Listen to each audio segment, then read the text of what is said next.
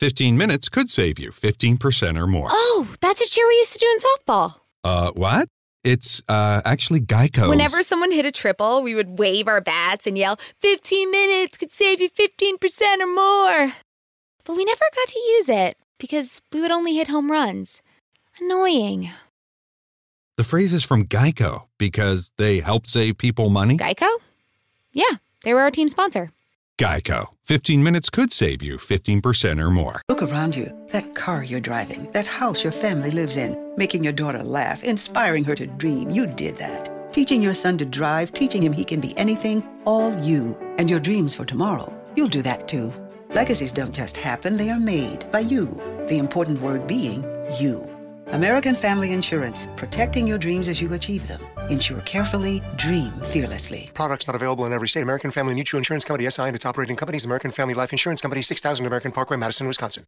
On this episode of DC On Screen, Joker's final box office numbers, the new Matt Reeves Batmobile and why they might be skewing closer to the 1966 Batman series, plus our JSA Black Adam pitches, and then we get real deep on DCCW shows. Believe it or not, that's nowhere near everything we talk about. Also, Jason's not here this week, but don't worry, I called in some backup in triplicate. All that right after these words from our mystery sponsor.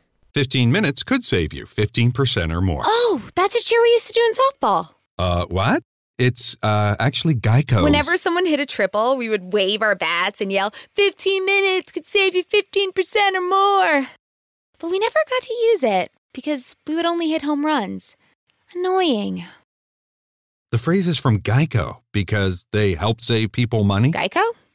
Yeah, they were our team sponsor. Geico. 15 minutes could save you 15% or more. 1, 2, 3. That sounded totally in sync. It looks so ugly on the waveform. I don't care. I know. It's easier than counting down with 4 people with different delays. Like, I've tried that the first time. Didn't go well for my brain. Yeah, I don't know. I can't do it. I can't. I it don't was know. your idea. Quick Track back is going then. to be everything. Yeah, it was. Actually, it was Jason's. But no. Well, screw that guy. He's not here. Exactly. I know. He's dead. You're apparently. the captain now, Dave. It's a pandemic. I was always the captain, buddy. Yeah, that's fair. Are you? Are you, though? No. Well, he introduces Jason, so there's a hierarchy there. He's going to hear this, isn't he? Yeah, it's kind of like the court announcer introduces the king, you know? A hierarchy. Oh, that's interesting. Yeah. Someone has to be the jester. That's fair. Well, now I don't even want to do the show. How about that? Welcome to DC On Screen. I got you. Yeah. Yeah. Right. We'll just do it on our own without you. It's fine. We'll get there. Forever. Oh, this God. is the new show. You guys talking about how I'm a piece of shit. I would never. All right. I would. All right. I'm going to... Shut up, Brent. I would do this weekly, just not about that. Mm-hmm. All right. I'm going to start the show now. Welcome into DC On Screen episode 586. I'm your host, David C. Robertson, and this is the podcast where we discuss the DC Comics multiverse on film and television, give honest opinions on projects upcoming and past, and believe that every version of a property is valid, even if we really don't want it to be. If it's been released, it is fair game. So beware of spoilers, and welcome to the show. So, Jason's wife and kid are sick for the second week in a row, and they're going through a rough spot. I had planned on doing a solo show, but since there wasn't a lot of news, I kind of thought, doing a solo show, it's not easy. It's not as fun for me or for the listener. I'll just put something out into the universe here, just see how it goes. I tweeted out that Jason wouldn't be around, asked for questions from listeners, and I said, hey, if any fellow podcasters want to hop on, let's do that. And our listener and friend Matthew Salvatore immediately tagged a couple folks, and now I sit with not one, not two, but 3 guest co-hosts from Fans Without Borders and Marvel Squadcast. We have Brent. I'm missing the Black Lightning season finale for this, just for the record. That's okay. now I'm really excited that the show is over. I get excited at the end of the seasons because then it means I have more time for other things that I haven't gotten to. I'm like, yay, it's over. I'm going to enjoy it when it's gone, but yay. From Stealing Remote, we have Effie Ophelders. Hello, did you just call me a guest host instead of a co-host? Really? What kind of Freudian slip was that?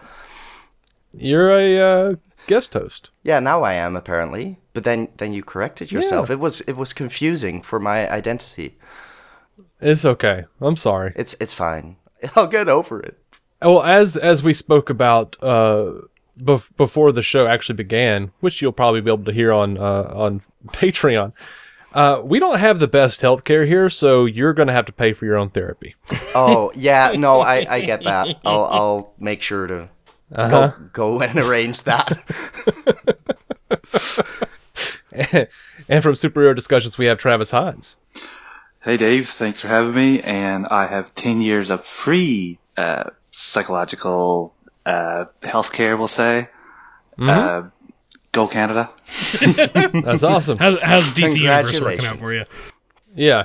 It's not, Brent. You know this is a sore spot for me. It's not. I would trade every bit of healthcare for DC Universe, and I know that sounds terrible, and it's very short-sighted, but I want the comic reader so bad. Yeah. I will keep my DC Universe.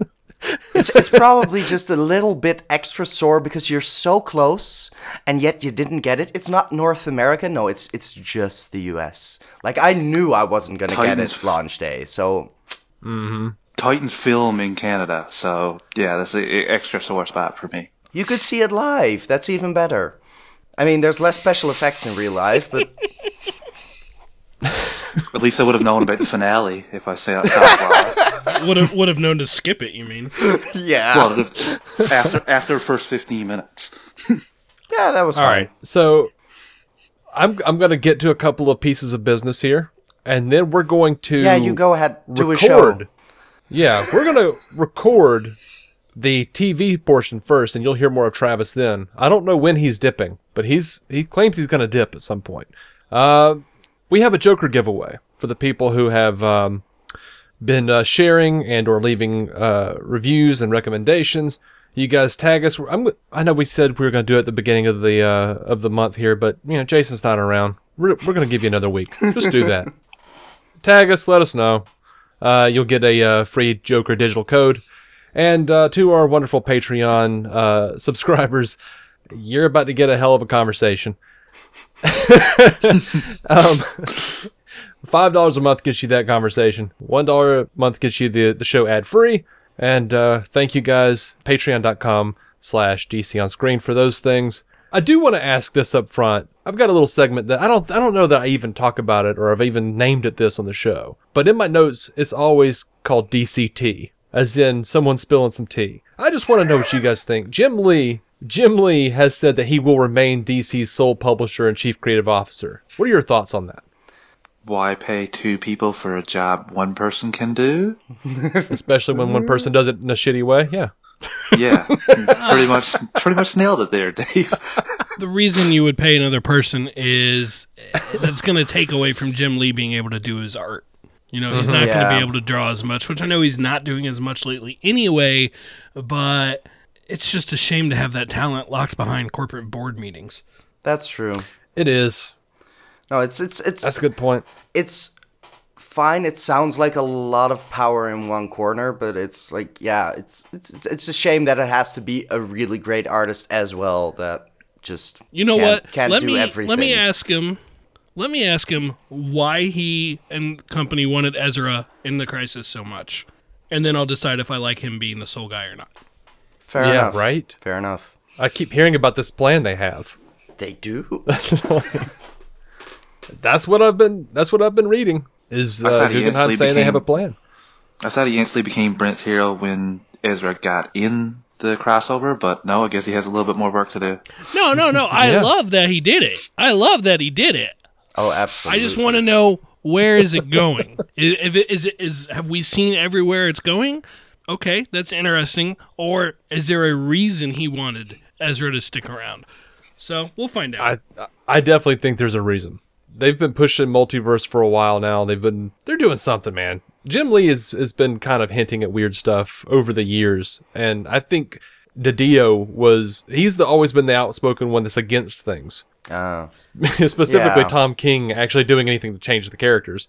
So he's pretty against Nightwing too. I'll say this: Jim Lee has earned the opportunity that he's got right now to be that guy making the decisions. Definitely, but at the same time, I feel like, I'm not sure how big of an indication it has to be that he showed up. Like it's a shift that Ezra showed up on TV, but at the same time, it could just remain something for the fans who are on the TV side and follow this stuff. And I mean, the general audience going to the movie probably won't realize. Unless, of course, Grant Gustin shows up in the Flash movie, which would be a thing, but that's a little early to call. I don't see... Maybe. I don't see a reality where we see Grant Gustin in the movie. Yeah, no, exactly. But I could imagine him, doing a reference to it, like, oh, no, I met another me, except he wasn't me, doing something like that. Yeah. And that will mean everything to the DCCW fans. Absolutely. And I count myself among them. I would be so excited if that happened. I would love to see Grant in the movie, but I'll take a mention. Mm. As I've said many times on the show before, I grew up in a world where, I was happy with Bruce Wayne mentioning Metropolis and Batman Forever. That was all I needed. Like, holy crap, they're the same thing. Yep. Okay. Yep. I'm with you. All right, and at this juncture, we have officially recorded the second half of the show. Travis has taken his leave, so you guys won't hear this until after the movie section. After the break, you'll hear Travis come back in, and that'll be nice. He will be Travis. Missed. He will be. We switched for it a around. while. That's better than usually when you use those words. Anyway. Yeah, like it's not, thankfully, but you know what? Yeah. I really wanted Travis on the show because I know that Effie, you're not caught up on the DCCW stuff, so not quite.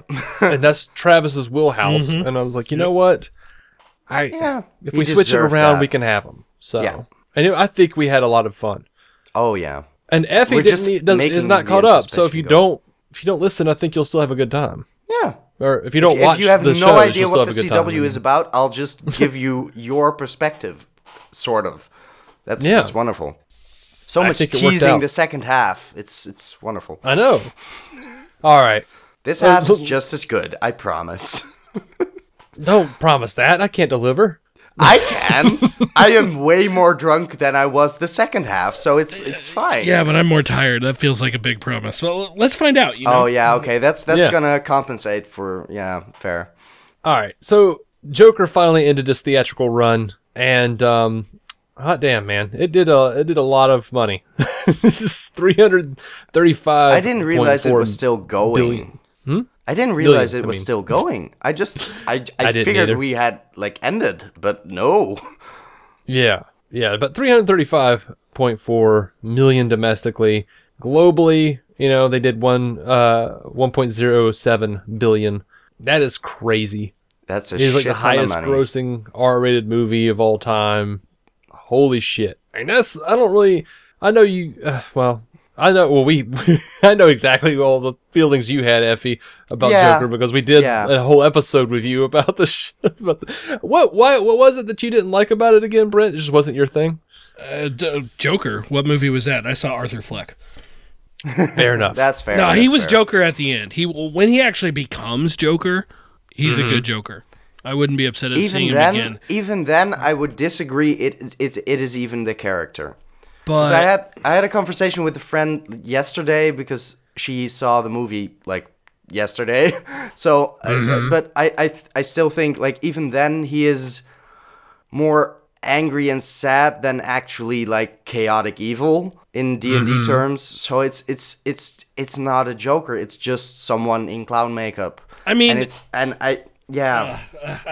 is where I piss off people. But at one point, Todd Phillips basically said he knew that he wanted to make this kind of movie, and he knew without the Joker's skin on it, it wouldn't happen. Exactly. And it felt that way. And it feels like that. I don't begrudge people who like the movie. I don't. It just, I will probably never watch it again. I saw it once. I felt like, I felt like I need to see it one. I mean, I podcast about this stuff. I needed to have seen it one time, and that's what I did. So I get the references. I understand what people are saying about it. I won't be upset if we see Joaquin Phoenix's Joker again, because basically I thought he played a good Joker in a movie that I didn't like, and it's not the first time I thought an actor was good in a role, but I just thought the movie itself wasn't up to par, if you will. It didn't work for me, but you know what? It did ridiculously amazing at the box office. Yeah. I don't know what the multiplier is on that times the budget. 15, 16, 17 times, whatever that is. It's insane how much money that this movie made. And at this point, I'm just surprised we have not heard of something else that we can track back to this. Some other movie being greenlit that we can track back to the success that Joker was. Yeah, there's not another Black Label. There's not a sequel. Which I think that sort of might mean that they're aiming for a sequel, but they just can't get Phoenix on board or Phillips. But it did so well, and I just can't help but feel like it's good, but it's very Oscar baity. It's very much not as deep as it attempts or pretends to be, and that just sort of frustrates me. But I've seen it twice, and I'll probably revisit it sometime. It's just not one that I get happy from watching. So it's not one I put up when I'm sad, like BVS. When you pair it with Shazam and Birds of Prey, there's several low-budget movies, and if they put out several low-budget movies and one of them hits big and the other ones break even or turn a small profit, I mean, that's not a bad business strategy. Absolutely not. Was that on your show where it was like, you can see it as one huge budget movie? We did talk about that, yes. We did talk about that. Yeah, no, okay, I figured. It was in response to an article from I'm trying to keep all the Marc 6 hosts of your network apart, and it's a struggle sometimes. Fair enough. I think you're not the It's first not like time your I've heard voices are that similar, but still. Well, would it help if I said it's all subjective? Oh, yeah, no, that means you're from Fans Without Borders, and I know, yeah, no, it's fine. That narrows it down quite a bit. You know what sucks is that we used to talk about how subjective film was, and then you guys started saying hashtag it's all subjective, and now I feel like every time I say something's all subjective that I'm somehow stealing from you guys. Yeah, you're just referential. For the record, my thing was always it's okay to like them all, as in it's okay to like both DC and Marvel. It's not gonna but you have both hashtags. But you're too popular for your own good. Ray loves his all subjective tagline, and so you are not stealing from me, my friend. It is all from him. Oh, I'm not stealing from either of you. I don't like the perception. I even feel that way myself. I have these same ideas too, like independently.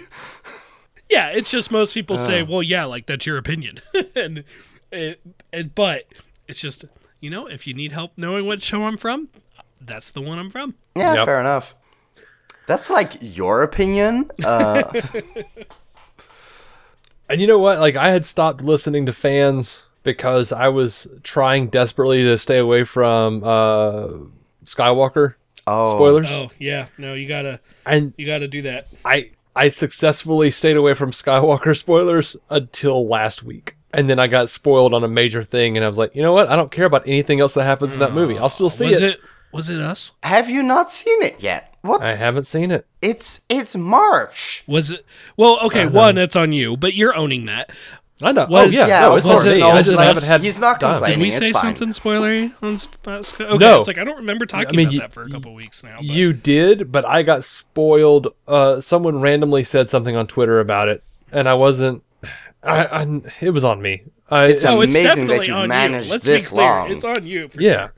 I wasn't mad when it happened. I was just like, I was actually kind of relieved. I was like, oh, okay, well, at least I can listen to Fans Without Borders again. Now I'm curious what you were spoiled on, but I'll tell you off air, just in case there's another idiot like me who sat around. You never know. 3 months and didn't watch the thing. I can't be mad at the people on Twitter who randomly I mean, it was DC News stuff, but then they were like, "This is just like in blah," and I'm like, "Oh, well, damn shit." It. Okay. Anyway.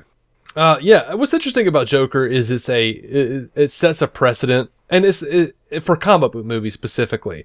And it's not if you look back at the history of film, you'll see the same precedent was set with war movies. It was set with westerns when those were really popular, cop movies when those were really popular. Filmmakers will go, what is popular right now, and how can I tell the story I want to tell with the skin of this genre on it? Yeah, and of course. I don't blame Todd Phillips.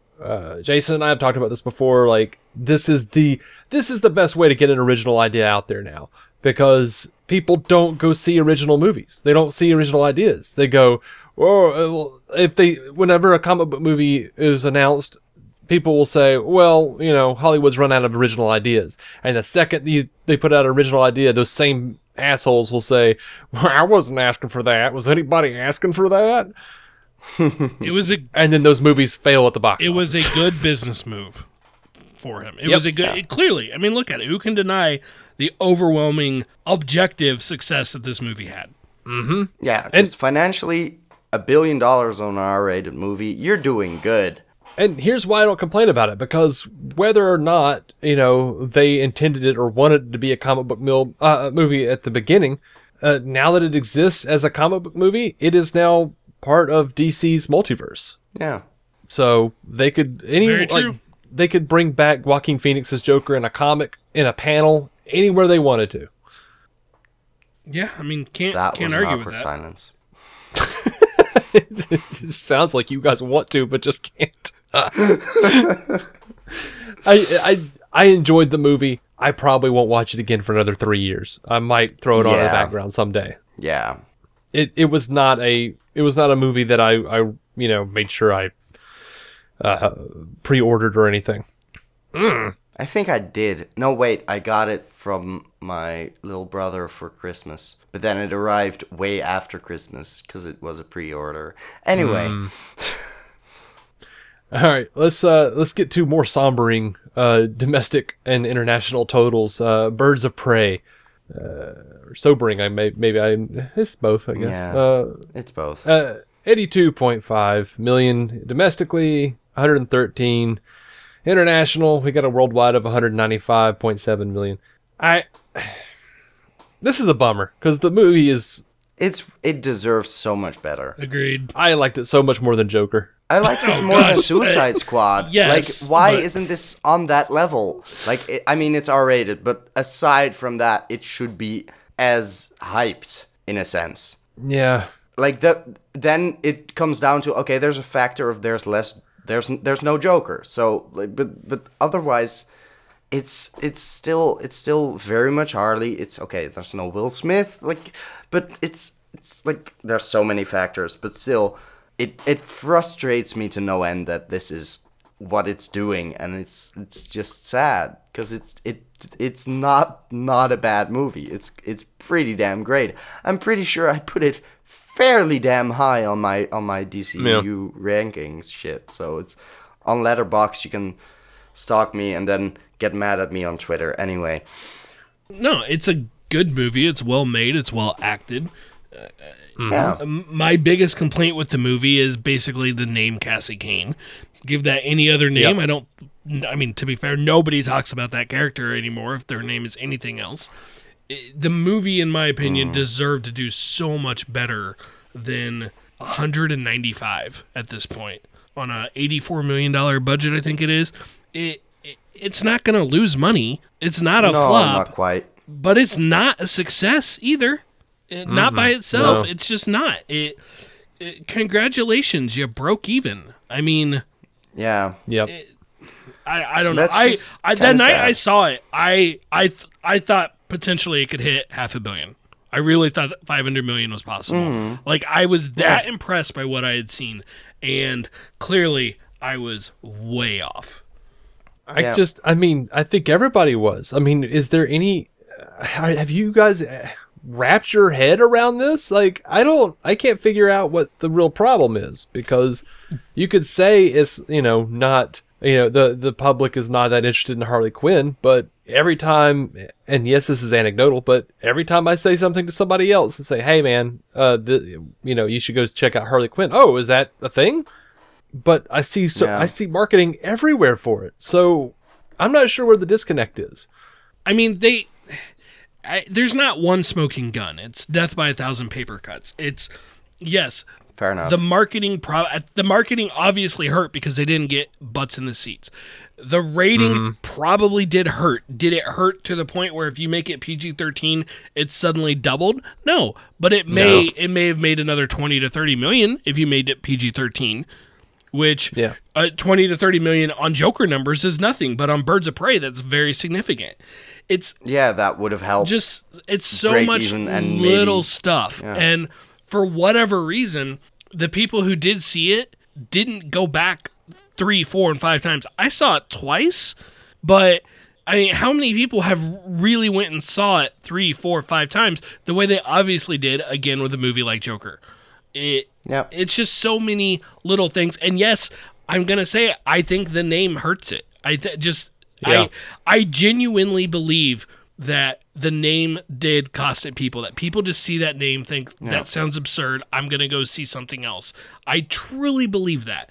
And if they just straight up done what the comic book is, Harley Quinn and the Birds of Prey, that tells people what it is. People try and get so freaking cute with their names. And it's like, no, just call it what it is. It's Joker.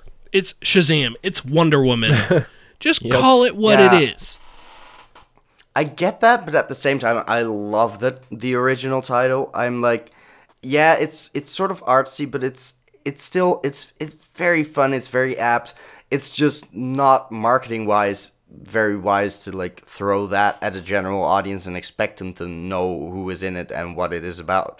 So yeah, I see your point, but at the same time, I don't mind it one bit, because if I get like a DVD that says Harley Quinn Birds of Prey on it, I'm gonna be slightly disappointed. Just sort of in my gut, I'm like, oh. Well, everybody likes to say that, Harley Quinn's name is in the title. Everybody knows if they read the title, Harley Quinn. Yeah, but it's not memorable. The title is memorable to people like us who follow this stuff. It wasn't memorable to the general audience. They might have remembered Birds of Prey. And unless they were one of like the 1.5 million people that watch Arrow every week, it meant nothing to them. Mm-hmm. And if you haven't seen a trailer, you don't even know that Harley's in it. So it's difficult. And even if you do, some general audience members probably don't realize that that's her. So let's not even get into those people.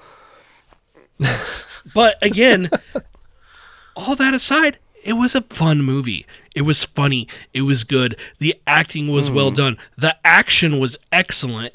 And it's just a damn shame that more people didn't see it. For whatever the reason was, it's a shame that more people didn't see it. And I'm hoping that they can course correct on the marketing for the home release. And that they're not going to knee-jerk react and just say like, oh, we're just going to cancel every, possible thing with any of these characters in the future. Obviously, Harley Quinn is still going to be in the Suicide Squad, but they were already, dick deep in filming before the movie came out. So right, you have to ask, would she still be in it if they were starting production on that in the next 3 months? Would she still be in it? I think that question is viable. Yeah, I would wonder. That's fair, honestly. Well, I think James Gunn's. I'm curious. I wonder if James Gunn even wanted her in the film in the first place. Yeah. And if DC was like, no, you have to have it. I mean, they offered him his choice of movies, including Superman, and he chose Suicide Squad. I kind of feel like they weren't. He knew what he was getting into. I mean, yeah, he should have known. Yeah, I think he probably. My guess is that even if DC said you have to have her, his response would be like, well, great, why wouldn't I want her? I don't have any reason. Like he never said that. I haven't seen an interview. I just can't imagine he wouldn't have, because coming out of Suicide Squad, so many people thought she was this big breakout character. And just looking at Margot Robbie's career, so many people thought, look at her, she's this big star, she's on the rise, she's this huge draw. Is she? I don't know, but I'm certainly questioning that now. So the characters I'm concerned for are Black Canary and Huntress. I really enjoyed both of these characters a lot, and I really want to see more of them. I think if the only thing I know for certain is if they make another movie out of this, if they decide to spin these characters off, it's going to be called Batgirl and the Birds of Prey. They'll put Batgirl in that shit. Oh my god. Okay. Frankly, yes, that's what it should have been. I don't necessarily think a Harley Quinn movie was the best way to introduce the Birds of Prey. Right. In hindsight, I think creatively, entertainment-wise, they pulled it off. But I don't think it was the best way. Batgirl and the Birds of Prey has Bat in it. You make this with a Batgirl that they've introduced in a Batman movie, so it's her second appearance, bringing in the others, kind of like what they did with her. I think that immediately makes more money. Immediately. Absolutely. Or, I mean, to be honest, they could have done Batgirl and the Birds of Prey without introducing her in anything. Like, they really could have. Yeah. You set up a thing where she's like, I mean, basically doing what Harley does and says like, you got the Bat logo. That's going to put people in the seats. That's all you need. But, I really do. I support all these people being able to make the movies they want to make. And I'm just sorry that all these different little, cuts by 1,000, whatever, death by 1,000 cuts. I'm sorry that happened to this film. Cuts by 1,000 deaths. Yes, that too. That sounds like an emo album. Is it 2004? It might be. Somewhere. Yeah. Anyway, time zones let's are move weird over like that. Yeah. Let's move over to a movie that still has potential to make money. Until now. Until now. The freaking so Batman. Far, oh my god. This Matt is the Reeves, biggie. Matt Reeves revealed that Batmobile. I've seen it's a Batmobile, yeah. I've seen drastic responses to this thing. What do you think, Brent? I like it. I'm not in love, but I like it. I want to see it in motion. I want to actually see what they do with it before I'm willing to, say I'm in love with it. But I like it a lot. I'm an easy mark, though. I've liked all the Batmobiles, and I literally mean all of them. I cannot think of a single Batmobile from any of these movies that I have not appreciated on some level. Yeah, sure, I like some more than others. Batman 89 is still my favorite Batmobile, but that doesn't mean I don't also like the Tumbler, the Ben Affleck Batmobile, or, the Schumacher ones. I like them. So for me, I was never going to not like it. Let's be real.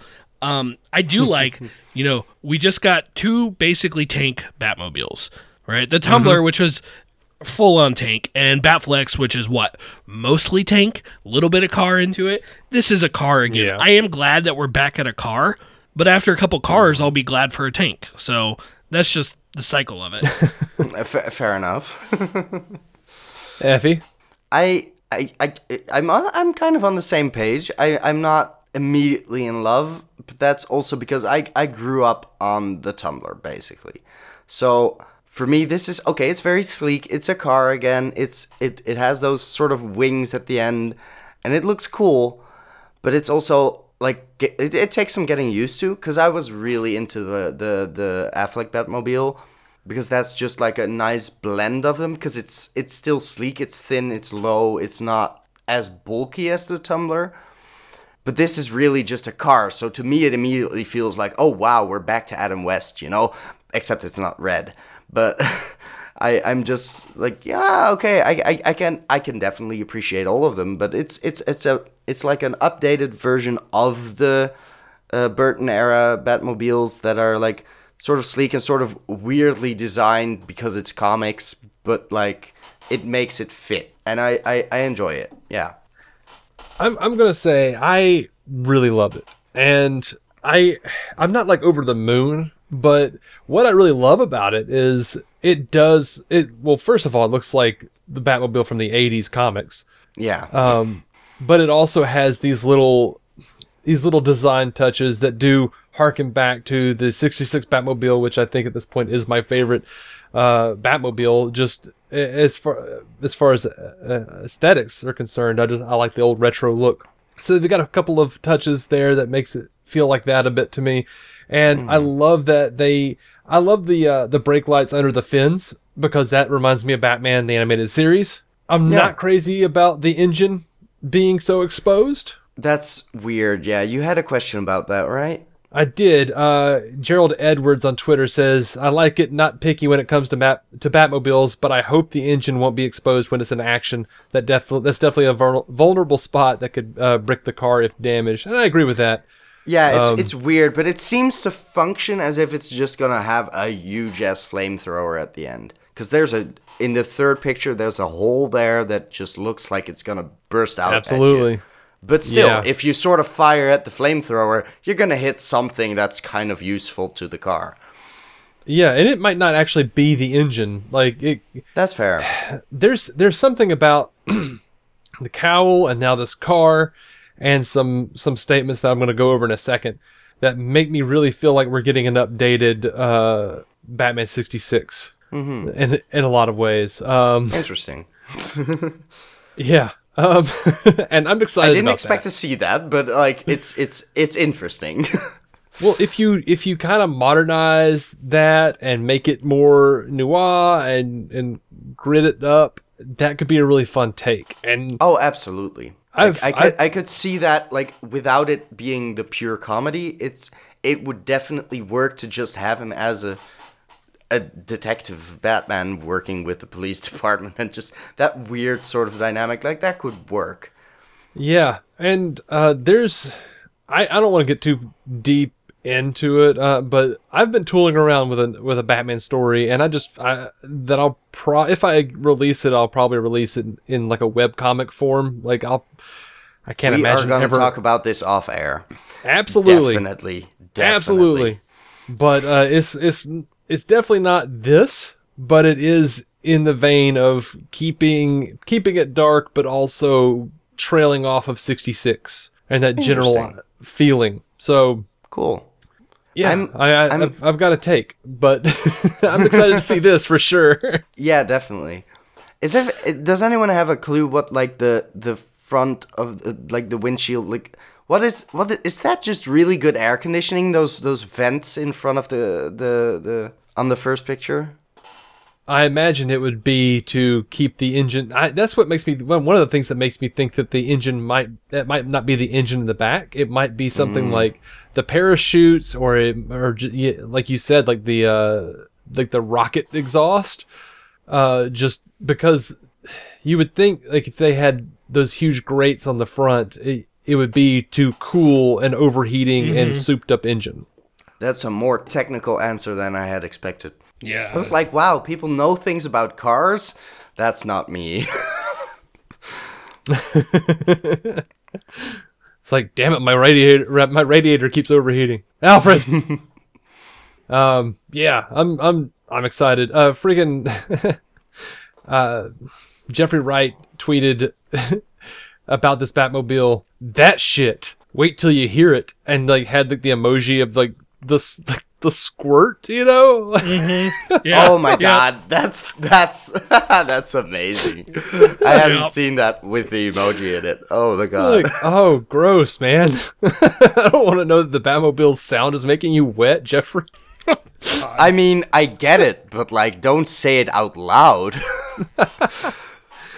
By the way, the Way of the Lost live stream posted a picture of Jeffrey Wright with his Jim Gordon mustache, and yeah, it's really interesting because it looks like hair mustache growing out of Jeffrey Wright's face, definitely just above his upper lip. I think it's a really neat take.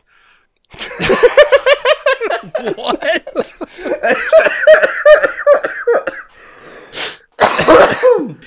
That's right. That reek of, I feel like I have to acknowledge this, but I just don't care. Yep. After all these takes of mustaches on the bottom of the chin, I feel like it's a good choice to go upper lip. That's revolutionary. I mean, if Gotham had thought of that earlier, would have been a different show. No, you know what it reeks of? It reeks of, my God, how many people am I going to see on Twitter, and how many headlines am I going to see about this stupid mustache? It's a mustache, guys. It's more interesting that he seems to be bald, right? That's a take. It does. That's more of a take than him having a mustache, because, I mean, we were kind of expecting that. You know what? I'll be honest, I'm a little disappointed. I don't mind the mustache, but I just like how Jeffrey Wright usually looks with the beard. That's fair. Yeah. Him I clean like shaven with the rest of his face. Let's just No. Yeah. If they had done that, people would be bitching and moaning because the mustache is an iconic part of Commissioner Gordon's look. People will be bitching and moaning. I'm with you in that. way. I don't. Yes, he has a mustache. Great. I don't have any thoughts about his mustache. There it is. Perfect. It exists. That's what I would prefer. But he can grow it. Good job. I mean, I do think though that people would just, oh my God, it'd be like Mustache Gate or something. It'd be horrible. Yeah. Well, nothing will ever be Mustache Gate again. Like, even if it involves a mustache, you have to find a new name. It's not comparable. It's just not on the same level. I don't think the general audience would care about if the mustache was, made into a beard. I don't think the general audience will care that he's an ethnic man instead of an old white guy. I just don't think anybody would care. The fans would care, or certain fans would care, and we should stop listening to those people. Yeah. I mean, I think there's a time and place to listen to the fans, and hey, we're going to do this. It changes nothing about the story. It doesn't hurt anything. Let's make the fans throw this one to the fans. But there are other things where it's like, it should just be like, well, screw the fans, because in this case, they're just wrong. In this case, his race being one of those. Right. But you know what? Gordon didn't have a mustache in 66. And nor did he have one in most of the Gotham show. But if you ask somebody, what does Commissioner Gordon look like? They're going to include the mustache. Yeah. That's fair. That is fair. Anyway, Jeffrey Wright, speaking of him, was doing an interview, and he says, I was a bit of a fan of Batman comics and comics generally growing up, but I was a lunatic Adam West Batman fan, and Matt Reeves, who was directing the movie, was as well, and we were talking about it, and he said, in my mind, that wasn't camp. Now, this is not to say that we're doing an Adam West Batman in any respect. I think they are. But that for me was my early dive into the Batman cosmos. Matt and I agree it wasn't camp for us. It was deadly serious for an 8-year-old. Deadly serious with the most tricked out heroic technology and bells and whistles this side of James Bond. If you look back at it within context, it was as Batman as anything. The pastel tones harken back to the original Bob Kane, Bill Finger stuff. That was my early and much appreciated introduction into Gotham. I think they are doing some version of it. I really do. They must be influenced by it. If that's your first encounter with the entire mythos, you have to be influenced by it to some capacity. And he's been coached, because at this point they've released enough of the cowl. You can see the markings on the cowl, the stitching. You know that it's kind of going into an Adam West territory. You see the car, you know it's going into an Adam West territory. I'm not saying they're wrong for doing it. I'm all on board, but you know that they're saying, look, the fans are going to start freaking out because they think that we're going back to camp. And that I doubt, but I do enjoy just the simple, the aesthetic touches taken from the 60s.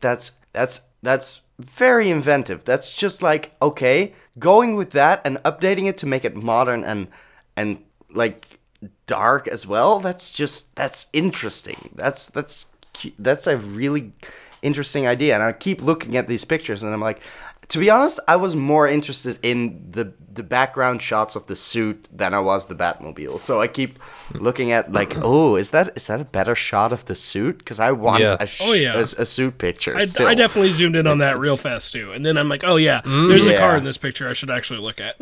Oh wait, that must be an important car. So we've also got Charlie and Max Carver has been cast in, quote, sizable roles for the Batman, and they're twins. They're identical twins. So they've been in Teen Wolf, The Leftovers, Desperate Housewives. I don't know, Trigger twins, Tweedledee and Tweedledum, Min and Max. I would love if we got Min and Max. This could be. I kind of like the Tweedledum and Tweedledee idea. That would be just an interesting cameo, yeah. I feel like what are the dolls that in Dark Knight Returns? The dolls that Joker uses the The weird ass. Yeah, those two that gas the entire audience. Those have names, I guess, but I don't recall them. So whoops. I don't either. I've written essays on this book, but never mind. We're allowed to forget things. Yeah. We're not Jeff old. Johns. Min and Max were the ones who they sing a song in the Batman and Harley animated movie, right? We don't like to talk about that. I have seriously still not seen that movie just because. I mean, it wasn't very good, but no, so we remember them. We remember them fondly from the two-parter Two-Face, and we don't bring up that other thing. Great, now I know what question to ask for next time. I mean, you should know, like, our review of Batman and Harley Quinn is just a screen grab of Harley giving the finger on stage. That sounds about right. Nice. All right, the Batman's also added Gil Perez-Abraham in a secret role, and this is a person who was on Pose and Orange is the New Black, and he's going to be in The Walking Dead World Beyond, which I actually know you're not going to watch, Brent. That's true. I do not plan on watching it. I got to that episode where you said that. I have a friend who loves The Walking Dead, and she is also not into the spin-off, so I'm curious what she'll think of this one, because the what was it? Fear the Walking Dead. Fear the Walking Dead. Yeah, no, she didn't like that. No one did. I mean, I'm sure someone did. I loved the comic. I fell off of the show. And that's sad because they're doing some, even right now in the show, the story arc they're doing was really cool in the comic, but it just, this year at the mid-season finale, I'm sad because I remember how excited I was when the show started, and I just don't care anymore. That's a shame. That's harsh. All right, so we've got a couple of similar questions. Anthony, Brooklyn Batman over on Twitter says, what do you think WB will do at SDCC for the Batman, assuming they go and it's not canceled? Let's hope it's not canceled. Yeah. I enjoy SDCC. That's like my birthday before it's my birthday. Right. Of course, to put that in perspective, you said 2 episodes of DC on screen in a week was Christmas, so...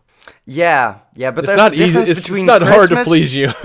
Christmas is fairly low key in this country because we have an extra Santa. It's a difficult thing to explain, but Christmas is not my birthday. If I only got 2 episodes for my birthday, I'd be disappointed in you. If not for SEO, I would totally call this episode an extra Santa. I feel like extra Santa shipping Christmas is huge over there. I would think. Yeah, in a sense, but it's not called Christmas because Christmas is the 25th, and this is like a Saint Nick, of course, on the 5th. So it's separate but equal. I don't know. Anyway, separate but equal. Oh my god. No, it's not equal. That's kind of the problem. I'm just gonna say I used that phrase at a PTA meeting once, and man, did I get an ass chewing later. That's great. That's and lovely. I'm like, well, I would be one to do that as well. Don't be dumbasses that make that apply. Oh my god. That's funny. I would hope a trailer would be forthcoming at SDCC. I don't particularly ever really enjoy panels. I just don't care. Watch them fully. It's just not worth the entire amount of time because it takes a while to get going, and you never get anything that's not pre-approved. So it's not that interesting. It's just sort of press release, but visual. Yeah, see, but I'm gonna disagree with you guys on this one. I like it when they're like, hey, we're going to bring out the cast. Here's your Batman. Here's your Commissioner Gordon. Here's so-and-so. They're playing this character, and we haven't even announced it yet. Here's that character we haven't even announced yet. I like that kind of thing. That's different. But that's the panels. Yeah, that's as soon as they're... Sure. But if they're announcing new characters, then we're at a level where, okay, they can say some more than we knew. And there's always some more than we knew, but it's often just... Well, you've known most of this if you have been paying attention outside of SDCC. On top of it, there's often footage, and there will. Oh yeah! If we're talking footage and trailers, that's amazing. Well, I mean, but like, Brooklyn Batman says, "What do we think they're going to do?" Footage. That's what I think they're going to. Full on trailer. I don't know, but they have the time for it. They definitely have the time for a teaser. If they can manage, it just depends. It's 20 seconds. Sorry. Just give me 20 seconds of Batman footage, and I'm going to call it a win for the DC panel at Hall H this year. Yeah, if it's good enough, then by all means. If it's half a minute of a tease, who cares? If we get Batman on screen again, you've won the con. That's just doesn't take that much, to be frank. If SDCC itself is not canceled. Yeah, okay. I think Warner Brothers will definitely do something for it. Well, they did skip it last year, but they also kind of said we'll be back. And last year they didn't really have, at least for the DC side, there really wasn't at that time much to promote. I bet they won't do that shit anymore. I mean, just Birds of Prey. Well, it's just they're not gonna. What are they gonna do? Just bring last year at that time R-rated Joker and R-rated Birds of Prey to an audience that is full of kids? I mean, it doesn't make sense. I totally get why they skipped last year. Plus, they had the whole changeover with the power structure at WB for DC and stuff. Frankly, it was a good year to skip. Now, this year, it's I don't know, because I could see them saying we're not going to have all our directors and stars go because we don't want to risk anybody getting sick. And I mean, that is on everybody's minds right now. So I mean, right now... But even then, it's probably in their planning to just market something, so they probably would release something online. It's just sad if the entire event was indeed cancelled, which is a very realistic possibility. Yeah. I think if SDCC happens, they'll have somebody come out in like a contamination suit and play that damn trailer. I just hope that trailer is online. That's what I hope, because I'm not going to be there. And Exactly. I don't mind. I know some people hate this. I don't mind exclusive footage for the people who are there and the people who camped out for 3 days straight or whatever it is to get into Hall H. That doesn't bother me. Like when the first Aquaman footage came out, like they released a trailer and then they did like 5-minute thing afterwards only for the people who were there. Eventually they showed that to the rest of us, but like that kind of thing I'm fine with. I just hope, as somebody who's not going to be there but will absolutely be excited to follow the news, that I get to click on a link on YouTube and watch some Batman footage. That's fair. Yeah, no, I hope the same thing, of course, because I have no chance of getting over there. It's a lot farther. And if I do ever have the money again, I'd probably come visit, like, Dave first, just to be nice. But it's a price for that ticket, damn it. So just to be nice. Don't do me any favors. I would also go to SDCC. Like that's just a fact. We would both head over there too. I actually had a free ticket offer into the con one year, but I couldn't go. And it wasn't a free hotel. It wasn't free airfare. Like, no, it was just the ticket to the con itself. Just the was going to be, which is still but awesome. I imagine those are, those are expensive enough already. I think. And hard to get. They sell out. And we tried. We just, it wasn't in the cards that year. We couldn't work it out. But I would like to go there at some point. And I'm perfectly happy to pay for my ticket. It just, it's not going to be this year, and it hasn't happened yet. I would like to before. I mean, there's on the tech circuit that I follow, there's several conferences that have been canceled due to this coronavirus crap. And there's a lot of talk of questioning is what value do they bring? And I mean, if you really think about it, Warner Brothers could release a Batman trailer online, break the internet. I mean, just look what happened with the Batmobile. Break the internet. Oh, absolutely. And they don't need to do the hassle and cost of the con. But I like it, so I want them to keep doing it. But man, if they didn't, and they just said we're gonna drop something online this week, I get it. I totally get it. They could do an online exclusive panel, and just have the stars come out and answer questions from tweets. I would like to see more of that stuff on DC Universe. Yep, that would be interesting. Just like behind the scenes, just while the cast is filming, just have them do something for 50 minutes. That would be cool. I agree. All right, our good friend and co-host of this show normally, Jason Goss, wrote in.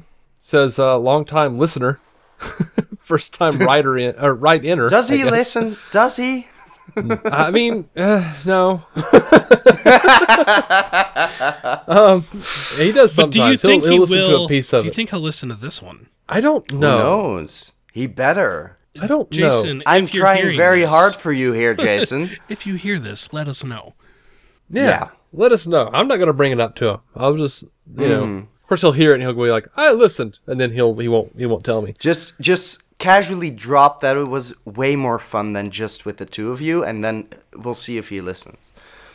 I can't do that to him. Oh, you're too good for this world. He says, at this rate, when do you expect a trailer for the Batman Hall H material potentially? Yes. We'd hope so. Yes. I think we've said You that. think that's an absolute? It's not. Nothing is an absolute. You know what? in this No, world. I don't. Like, What's the release date for Wonder Woman? That's before San Diego, right? Yeah. Yes. Then I think so. I see that being like to attach it to Wonder Woman. That's I feel gonna like take up that's a lot. the earliest it could be, which means they'll drop it like within the week that Wonder Woman comes out. Like I feel like that's the absolute earliest is for Wonder they'll Woman. probably be on a Saturday, so that'll probably be July 24th for, was Wonder Woman 1984. I don't even know.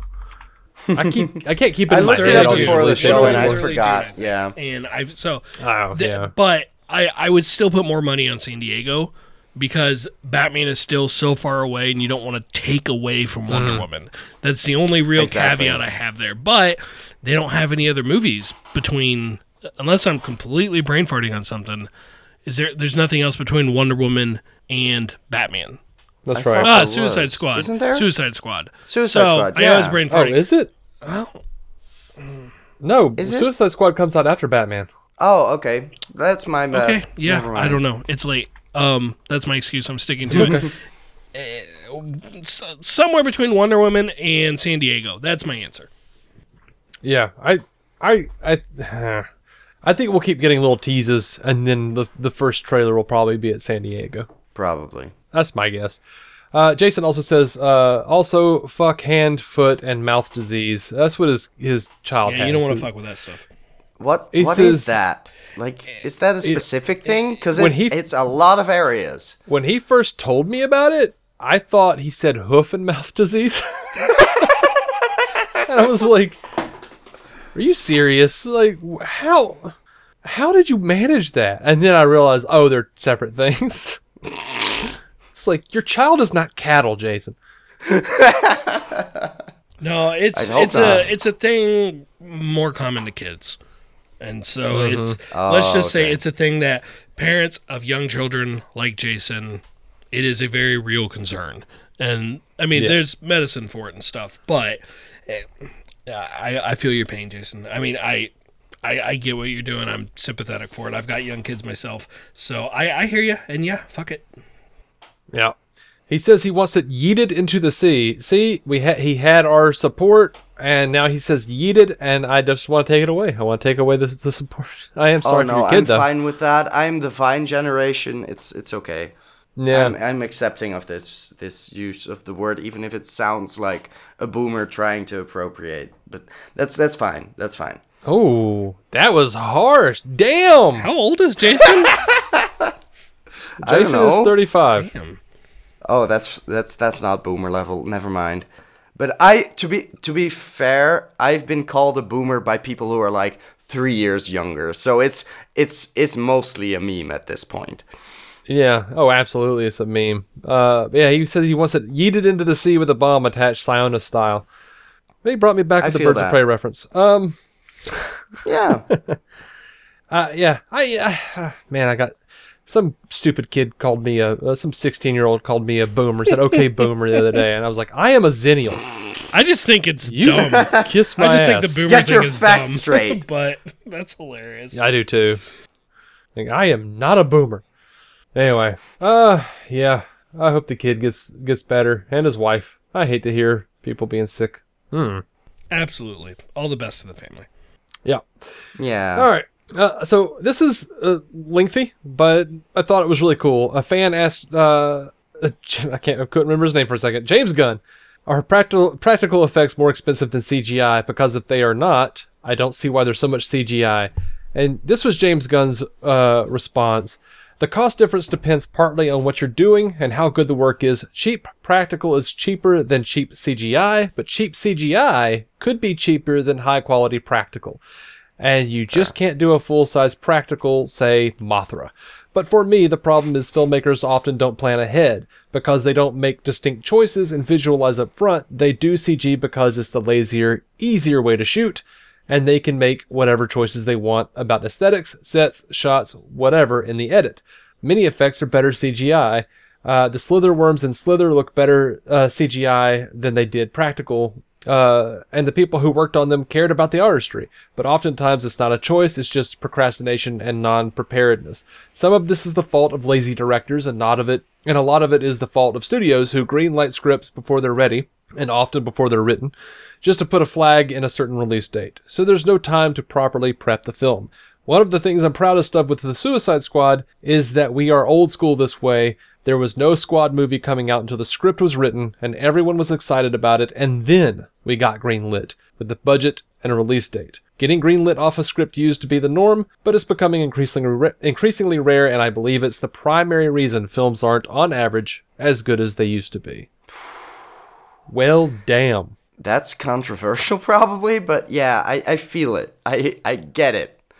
But it's also, yeah, like, I also, like, at the same time, I feel like people like Snyder do a lot of CG work, and I'm not sure if that's then the studio's fault or just a choice, or he seems sort of demeaning of it, like, you know, it's sometimes lazy, like, procrastination stuff, and I'm not sure if that's always the case. I think that's an overgeneralization, but it's interesting to just go that hard on, well, you know, you have to have the story finished and know what you're going to do before you get a green light. And that's, yeah, it sounds logical, but it's also, it feels like a pretty big shot fired at studios that I assume he has worked with, because otherwise he wouldn't really know. So it's interesting. I think because he has worked with Marvel, I'm then trying to think of, okay, is that what happened before, or is that not at all what happened at Marvel? Is this like where, you know, because he's going back to Marvel, though. Yeah, no, he is. And I don't think anyone anymore. Yeah, I don't think anyone would argue that Marvel is meticulously planned out. Maybe not by the filmmaker making it, but by Feige. Yeah, exactly. They have their ideas. And Snyder uses a lot of CGI, but I don't think anyone would argue that he doesn't meticulously plan that shit out too. No, absolutely. And to be it's just fair, that's not cheap CGI. He didn't say all CGI is the fault of lazy directors. He's just saying some of it is. So when he's asked to compare practical versus CGI, what he's basically saying is there's a time when practical is the better option. There's a time when CGI is the better option, but that CGI is the easier option, and so people will be lazy and default to that, even if it's not necessarily the better option. At least that's how I read it. And yeah, that's fair. I think a lot of people might. And there's a lot of movies out there. I think a lot of people might question that coming from him, who did Guardians of the Galaxy Volumes 1 and 2, where there's obviously a ton of CGI work in it. But he kind of answers that in this, where, like with his Mothra reference of, there are some things that just aren't going to work practical. And I would say the vast majority of those movies had to be CGI.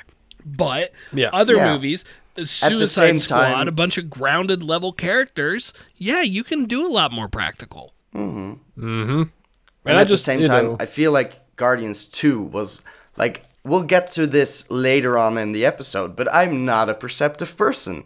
But even I was like, the CG in Guardians 2, it screwed with me, because it didn't look good in some places. And it was like, this is a green screen. This is high school level green screen. What are you doing? So yeah, never mind that. I don't think I have any instances in my mind of that. I've seen Guardians Volume 2 at least 3 times. I don't have any. I know you liked it a lot more than I did. But I get I get the sentiment because I have effectively said that exact criticism in other movies. And sometimes I still get bitched at for having that opinion a year and a half or 2 years later. And I'm like, oh, you're talking about Aquaman now. I'm sorry. Bad green screen is bad green screen. Amazing. And it's not just Aquaman, for the record. I've thought that in other movies too. There's a couple shots in the X-Men movies that always get I may like the movie, but man, those shots, individual shots drive me nuts. And I'm with like, if once you notice the bad green screen, like at a movie level budget, it's I get you. I get it bugging you. And yeah, there's shots in Aquaman that I think look bad. There's other shots in Aquaman that look phenomenal. Does anyone ever remember me saying that? No, of course not. But I do. I disagree about Guardians, I get it. If there's something in there where the green screen doesn't work for you, I get the sentiment. It's definitely a shot. It's mostly just I have bad dreams about the shot where he says bye-bye to his stepdad, whoever the fuck, Rook, god damn it, Michael what's Rooker? his name? Yeah, but like the character. Yondu, yeah. Yondu, thank you. At like that moment when they switch helmet breather things, that's just a fucking star wallpaper plastered onto two people standing in front of a green screen, and I have nightmares about it. Anyways, that's my take on who is it again that really hates Guardians 2 on your network? Ray. Oh, that's Ray. Okay. And Scott. Shame he isn't here. He would have liked me. Anyway. I think Ray and Scott are, isn't it, Brent? Definitely Ray, and I'm pretty sure Scott. I guess I think Ray is maybe a little harsher towards it, but maybe it's just I hear it more because I talk to Ray more than I do Scott. But no, neither of them are fans of the movie. That explanation explains exactly why I've never noticed it before. Because in that scene, I can't focus on the shitty green screen because I'm too busy crying my eyes out. I know, and I did not. You heartless bastard. Yeah, and I have feelings for other people. Apparently. To be fair, that's how I am with Aquaman. That like what they're actually doing. Like if I hadn't caught my attention before the characters did, I probably never even see it. Yeah, and even if now, if I rewatch the movie, I'm like, oh, this is so cool, and then I see that one scene, I'm like, this is not so cool, and then they just go back to that same shot 4 or 5 more times throughout the movie, and that's why it bothers me. But I get the sentiment. Green screen, it's like special effects. They work for you or they don't, and I get it. So it's like I can't like I like Guardians, but I can't fault you if you have an issue with the special effects. You know, I think it's sorry. It's no, just good. Usually I'm very easy on special effects. Like I don't notice any of that stuff. Like again with the faces that we will talk about in the second half of the episode, I don't notice de-aging usually. I'm just like, that looks like a younger person. They did a good job. That's fine. And I don't have the creepy like valley. Damn it. Uncanny valley. Feeling, uncanny valley. Like that something's wrong here. That's what I don't usually have that. So when I do, it's like, this must really be weird. Like something's off.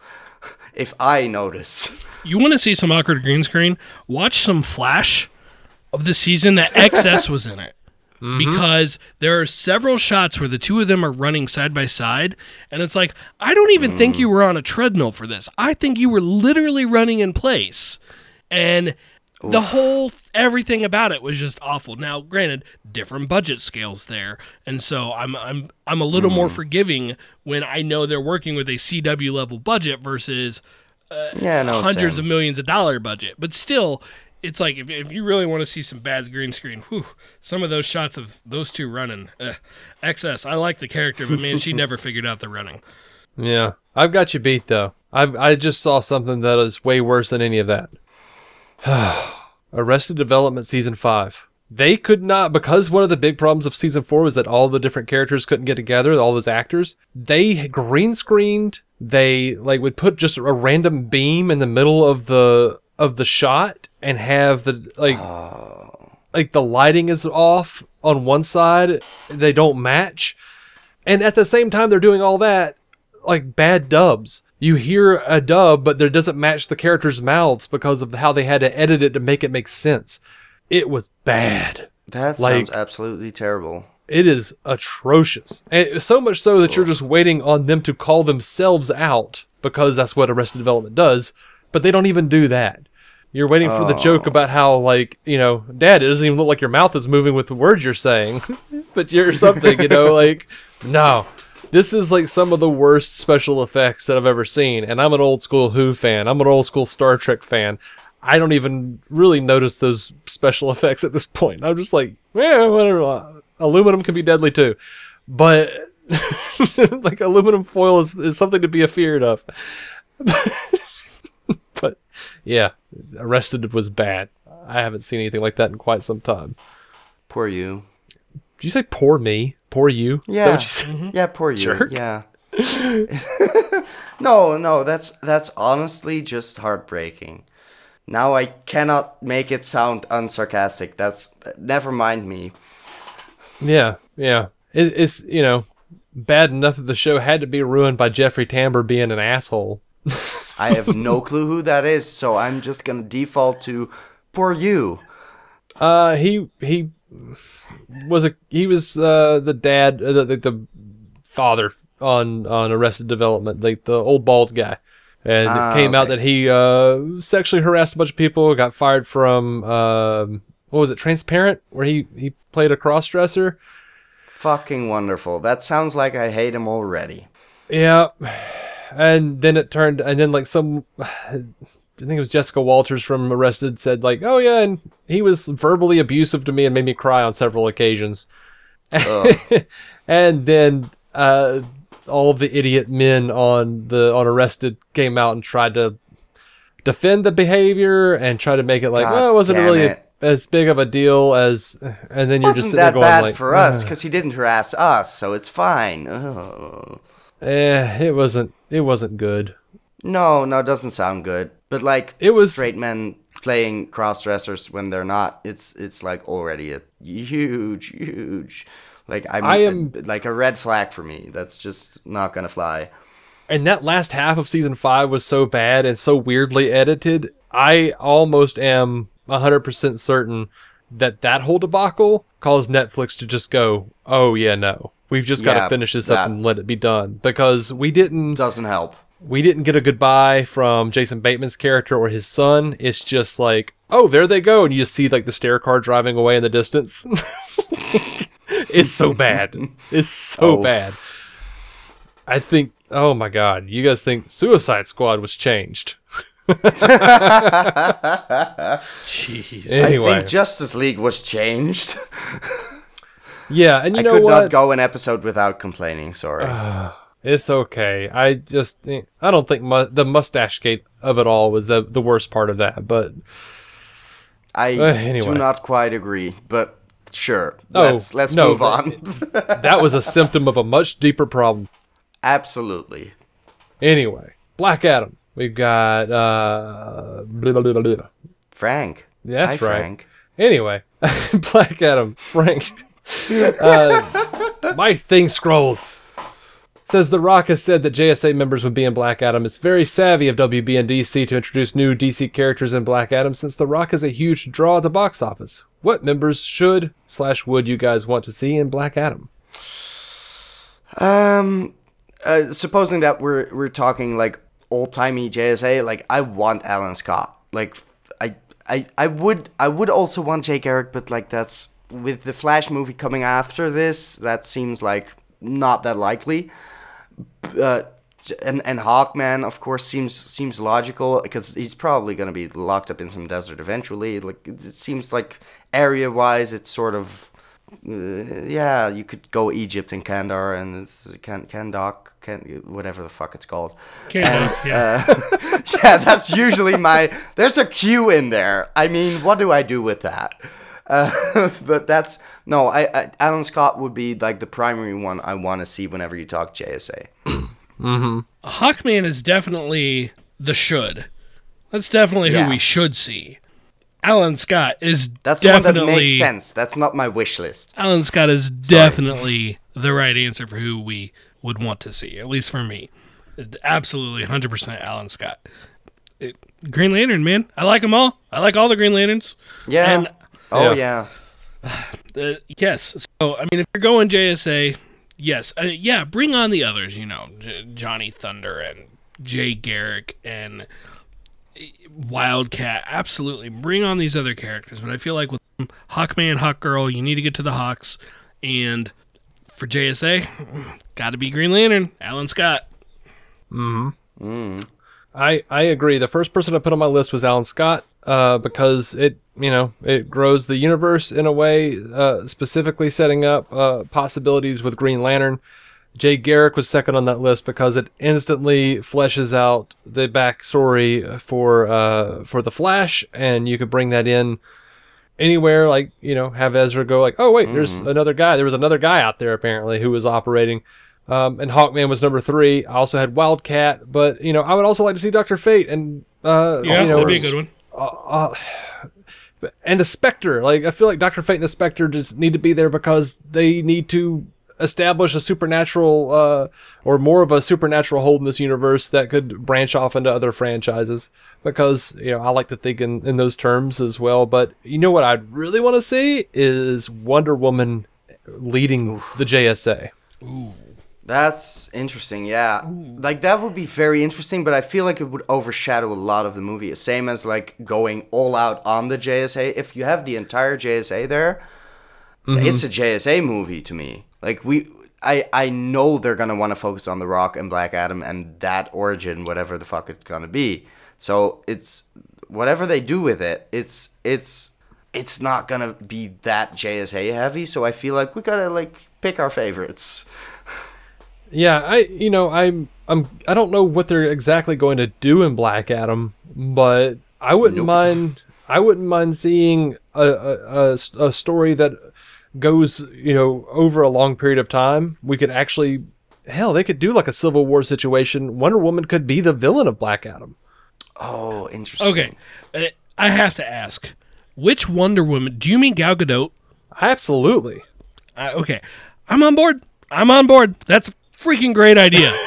I want to see Wonder Woman 3, whatever it's called, be set in the present day. But there's room for something with the JSA, be that in the past or the present day. I don't care which. Yeah, more of her. In between 1 and 2, there's plenty of time. They've already...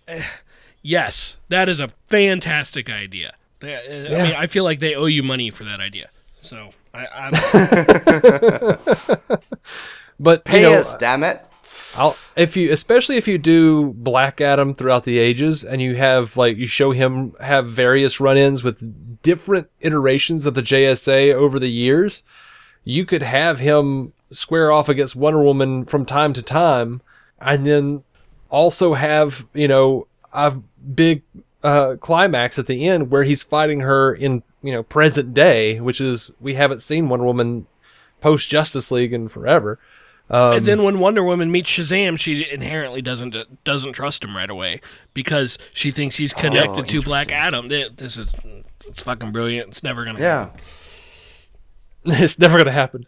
But I want a segment. In the 80s. Maybe they could even do it have a nod to it in 1984. I want to see Dinah's mom in the JSA. Sure, and that's why I asked which one you meant. But who you, which, for the record, I'm on board with that as well. Maybe slightly less so. I like the other idea better, but it's a great idea. Great idea. All right. Well, on that note, I don't have anything else. Yeah, that was all your notes. You just ran out after 3 hours or so. Oh, for the movie side, we still have TV. Yeah, we still have the TV, but we're not done at all. We're just getting started. Travis, come back here. Yeah. I hate that I'm just not going to edit any of that out. We don't expect anything else from you. Going to break. That was an ad. Yeah, there's an ad no control over. That we have no control over. I'm sorry if it's Trump. We told Spreaker no on that. Don't know if they actually do it. Good job. All right. I saw a lot of people complaining about this, and I don't necessarily get it. Brandon McKnight has been upped to series regular on The Flash. He plays Chester P. Runk. a science genius who ended up opening a black hole in Star City during his live streamed experiment. And he's kind of become sort of like, I see a lot of people complaining that he's Cisco Light and thinking that Carlos Valdez is leaving the show. And I don't think he is. Have we gotten any confirmation that he's leaving? I thought we had confirmation that he was not, in fact, leaving. There was a lot of rumors of that last year before the end of the season as well, with him losing his powers. Mm-hmm. I'm pretty sure Brent was still on DC TV. They talked about that. I kind of think that he's a perfect character. The Flash is one of the... I haven't kept up with all the DCCW shows since Crisis, but Flash is one of them, and I really enjoy him. I think that his humor is great, and I got no complaints. I've seen some people say he's Curtis Light too, Dave, so I don't get that as well. And Flash hasn't lost any of his original Team Flash members, and this is pretty late in the game considering Supergirl, Arrow, Legends, they've all lost original members. But Flash, this is we're in uncharted territory for it to get this long without losing any people. I mean, does Arrow really count? I mean, he got to season 6 before Quentin left, and yeah, okay, Laurel, but Katie Cassidy was still around. Roy. Okay. I guess I wasn't thinking of Roy as one of the original people he worked with, but no, I'll grant you that. Of course, the listeners can't see, but I'm doing a fist pump right now. Forget but you know what? I retract that because Roy came back. Roy came back for 2 one-episode stints before the 8th season. Oh, so he did come back. Got it. Perfect. But your point is valid. Flash has not had a major casting shakeup. And there was all these rumors last year of Carlos leaving the show, and then everybody thought it must be happening. They're clearly writing off his powers, and then it came back, and we're like, oh, he's here to stay. The Monitor just gave him his powers back. Well, that was only for one episode, but still, I agree with people that Chester does feel like a Carlos replacement. That said, I like Chester. I like the character, but I don't see how there's room for them both. That's my biggest hang-up about it. I think you're pretty much right there. I don't know. I don't really see him as a Carlos replacement, but they are sort of the same archetype. But I could see them getting on each other's nerves and a lot of fun. Oh, that would be fun. Those two characters. But without his powers, Cisco is just the tech guy. I mean, I wouldn't go that far either. But he's got his powers back. No, he doesn't. Does he not? No. I thought he did. I don't know where you are in the show, but spoiler, he does not have his powers. They made it pretty clear after Crisis. He had them for the Crisis, and that was it. Oh, okay. It was pretty disappointing. Yeah, I thought he had, but I guess I have. I think I'm caught up because he was out of town. I don't know, man. Yeah, he was out of town, so Chester could come have his trial. Yeah, which I don't. He can not have his powers. Whatever. They seem to have a lot of fun. The show has done a really good job of every new character they bring in. They make they make everyone work. Their chemistry is always really good. Sure. And even when I go I don't initially I'm I don't like this version of Wells. By the time that version of Wells goes away, I'm sad that he's going away because I enjoyed him. Or yeah, but that's Wells, and I still want Julian back on another level. That was an example. I know. I know. I miss Julian. Is that his name? Guy from Harry Potter. Yes. Yeah. You're thinking the right person. Yeah. That's true. I admit I was actually just looking up because I couldn't remember his name on the show. Tom Felton, isn't it? Yeah. Tom Felton. Yeah. When I was watching The Flash, my girlfriend came in and was like, "Boo, Malfoy!" And at this time, I don't think I watched any of the Harry Potters. She has since made me sit down and watch them all. Good, they're good movies. All bad, but they're not all bad. Yeah, no, the movies are not. I don't. All great. I don't miss him saying Sherlock anymore. I can promise you that. Oh God, yeah, that was a grating running gag. They ran that right into the ground. They did. But no, I look forward to this guy. I like his energy. I like what he's bringing to the table, and I think they do a generally fairly good job of rounding out these characters and making them different from each other. I guess I can see a little bit of the quirkiness of Curtis in him, but he didn't scream Curtis at me until people started bringing it up, and I was like, I guess maybe, but you know, all of these shows have different variations on the same archetypes, and he was. I guess it just doesn't bother me. He was great in the last episode, the Gorilla Grodd episode. He was fantastic in. So if that's he was what he's going to be like, okay, yeah, sign him up. Yeah, I'm down. I enjoy all these types of, you know, I enjoy seeing any new character come in and seeing what they can do, and it's exciting to see that they're bringing in more series regulars, because I hate when they bring in people and you get to know them and then they just like write them out. Like a perfect example is Samantha from Supergirl. I was so bummed out when she wasn't on the show, because they like built her up to be like best friends with Kara, like and Lena, and then all of a sudden she's gone. I'm just like, that sucks. We didn't even have like a real explanation of what happened to her, except that she just moved. Moved to Metropolis is all we know. And I mean, I'll be honest, her daughter was kind of annoying, but I thought Sam was great on the show. You know, Rain was awesome, and she's gone. I would pay money to find out what happened behind the scenes if that was the original plan for that show, because the way they were building it up, we were certain. Jason and I both were certain Samantha was going to wind up dying, sacrificing herself, and Alex was going to adopt that kid. Mm-hmm. Yeah, you're not the only one there on that. No, I thought the same thing, and I'm glad it didn't happen, because that kid was annoying. Because she always ran into danger? Because she always ran into danger? She was whiny, too. It was a whole thing. She was not a good actress. Oh, I'm not even going to blame the actress. I mean, she was young. She's learning. That's fine. Just the character. That's fine, yeah. The character was boring. Well, there's that, too. I'm not saying it's her fault. I mean, you can't help being a kid. Not everyone's Ron Howard. You can't be like a great actor right out of the gate. And even he was bad in the pilot of Andy Griffith. So, what do you want? She was no William. Oh, God. Don't get me started on William. No, I like William. He's cool. He got better, but like those initial like beats where he was like, you know, where's the bad man? He's like pointing at his dad. I'm like, dude, you're like 15. You're like 15 years old, dude. You look so old. I thought your dad saved your life literally like a couple months ago. He's not can't be that bad. All right. So also Kayla Compton is being up to series regular. She's been playing Allegra Garcia. I wish they'd chosen a different name. I know it comes from the comics, but I just every time they say her name, I just hear that medication commercial in my head for Allegra. I'm thankfully unfamiliar with that. We don't really have drug commercials here, and so I don't know. I don't really know what Allegra is.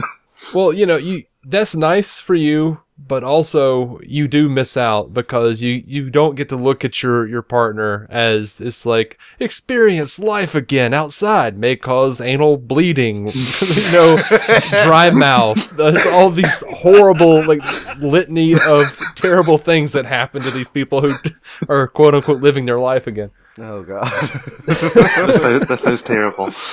Yeah. Hair loss, heart palpitations. Go outside. Nope. I'll stay right here in my bed. It's fine. I'll be ill forever. It's okay. Mm-hmm. So, Allegra. Yeah, Allegra. I'm okay with the character. I don't hate her or anything. I like her. She's all right. You know, she's I like how she's sort of kind of been holding Iris's feet to the fire a little bit on what she believes and the actions she takes, and I'm interested to see what's going on with her and Nash. But that's for me when she really got interesting. Like I haven't disliked her. She doesn't bother me like the way characters in other shows do. I don't begrudge her existence on the show, but she didn't really start to get interesting until the Nash connection. Yeah, for me it was just like I kept sitting there and going like, oh yes, you again. Oh yes, you again. Are you a thing now? Are you on the show? I was waiting for her to do some reporting things, like some journalistic things, but it didn't seem like that was happening. But I like what you said. I like what they're going with Nash and her. I think that's probably the best way to go for this character. I'm wondering, with her and Camilla, are these like set up to? I don't think Danielle Panabaker is going to go forever, but she is having a kid pretty soon, so I would imagine that she might take a step back from the first half of next season, even. Mm-hmm. So I'll just be interested to see if they're going to push those two characters to the forefront to cover for her absence. Yeah, it does feel like they've been kind of playing the angle of letting Killer Frost kind of do her own thing for a minute and let Caitlin take the back seat. So, Frost might want to get out there and do something. Go away from the show. Yeah, they'll just have Frost want to go on a vacation, and that will solve that problem. Yeah. Go to Metropolis, like all the characters apparently do now. Metropolis is the CW purgatory where characters just go to disappear. Not to disappear. There's a show coming. How can you say that? Brett, you're going to be looking for Diggle, Green Lantern Diggle, every Superman episode. I'm going to be seeing them on HBO instead. We'll find out. It's like, send everyone to Metropolis. Superman and Lois need side characters to make the show interesting. Oh, God. Oh, man. Tyler Hoechlin's too much like classic Superman. He's too bland. Oh no, sorry. They're doing Superman 4, The Quest for Peace, but in a new... Yeah, no, let's hope that never dude, happens. I would watch that. That was my favorite one of Christopher Reeves' movies. At what age? I'm serious. Young. We don't need it. Doesn't matter. It's the one I had a copy of. It's the only physical copy you have, and it's by your bed, isn't it? It's on your bedstand. It would be if I had a physical copy, but I can't bring myself to do that. That's gross. I doesn't believe in physical media. Copy. But Nuclear Man, come on. He was the greatest villain that ever became Superman lore. Yeah, no, obviously. Hey, when I was a kid, when I was real little, and I mean real little, that was my favorite one because it was the only one where he fought someone like him, except for Superman 2, but they weren't really like him. They were like in Kryptonian garb. Like I thought it was cool that it was a Superman clone who'd been made, in the sun. He had a costume. He did. That was, 90% of the appeal for me. Like I was like 3. Fair enough. Looking back, he looks like he belongs in a Arnold Schwarzenegger 80s movie. But I right there with you guys. When I was young, I enjoyed that and Batman Forever. So I like how you say that like it's a negative thing. I don't appreciate young Travis's taste anymore. This is the Schwarzenegger comment. This is the era of nostalgia for people like us. We have to look back and go, "Yay! Things were shitty and great." Especially with all those like new action movies they're putting out now that they're 60 and 70. I'm like, guys, you gotta give it a rest. Last Action Hero Part 2. Where is it? Another Rambo movie? Enough's enough. No, I'm on board. No, I was sad that I didn't get to go see the new Rambo movie. I know it's probably racist and all sorts of ridiculous crap, but I'm just like, no, I want to see what this senile old man is doing now. Like, I want to see all the craziness. Like, yeah, what is this shit show? I mean, it almost convinced me to go back and watch however many of the previous installments. So, like, it's effective in that sense, I suppose. If I actually went out and paid for the movies. But, like, I do that sometimes when a new thing comes out and I'm like, oh, I've been meaning to watch that franchise for, like, forever. It's fine. I'll get around to it. So, marketing-wise, it's smart. Yeah. All right. You guys want to talk about Legends of Tomorrow? Sure. Because I'm a little sad here. Brandon Routh was on Rosenbaum's podcast, and he said that basically... they did tell him before they started production for this new season, but he says that them telling him and his wife they were being written out of the show was not handled well. That's a quote. It was not handled well. And it has been something my wife and I are both still working through. Dave, he is still working through it. I want to say before the first episode, he was commenting on IG posts telling him that it wasn't his decision. He was sad. Yeah. So I don't think he still worked through it, and I think it's a terrible decision. clearly he didn't want to leave the show. I'm thinking it has something to do with budget, because I kind of want to say that Brandon Routh is probably up there, if not the top paid actor on that show, considering what he was coming with compared to the rest of the cast. Well, not that they wouldn't say this anyway, but they were like the writers or one of the producers, I think it was Phil Klemmer, came out and said that they felt like their story had come to a natural close, and they didn't want to keep, pushing that character if he didn't have anything to do. And it's true that I've been looking at the show for a while ago, and what is Ray doing exactly? He's not like he's being the Atom. He's not shrinking. Nope. From week to week. He's not in costume. He's just sort of being goofy on the ship. And that's really fun for me. But what are we doing here? Yeah. But I like Brandon Routh, and I think everyone who listens to the show knows how I feel about Courtney Ford. Really sad to see her go. But you got those creepiest way I could have said that. You got those Roger Rabbit hard eyes coming out now. I do. Yeah, I'm sad to see him go, though. I hate that he's taking it so hard. And I also read his comments about how he felt about when he lost Superman all those years ago. And God, I just feel so bad for the guy. I mean, it's a little bit different because, to be fair, he at least played this character for like 5 years. But we'll have to grade when we see his final episode. But it feels like he's being, I don't know, just pushed aside. But we talked about this on the last fans actually a little bit. I think the show is making an effort to move towards basically non-CGI required powers, like more practical effects. I mean, if you look at the bulk of their cast now, it's all pure practical stuff. It's all physical fight, like hand-to-hand fighting. They're moving away from superpowers. And what superpowers they do show, they heavily de-emphasize them. Yeah. Better watch out, Nate. You're going to be next. Why? He doesn't use his powers. He's fine. Yeah. They never have him use them. They never do. Just like Ray. That's what happened to Ray, and then they eventually pushed him to the side. That happened to Ray in season 2, though. I mean, in that case, Nate's got 3 more years. He'll be fine. But they do. Well, Firestorm didn't have that long. No, they did the same thing in season 2 to Firestorm. They kept cutting. They would find the stupidest reasons to keep Jackson Martin separated, and I do mean the stupidest reasons. Yeah. Oh, I agree. And they would go on separate parties in every mission, and you're like, okay, let's separate our most powerful legend. Yeah, the two people who are worthless by themselves. They'll never see it coming. But all they do is fine. But if you think about it, okay, so they've been de-emphasizing Atom. They hardly ever have Steel. They got rid of Firestorm. Who else do they have with actual powers?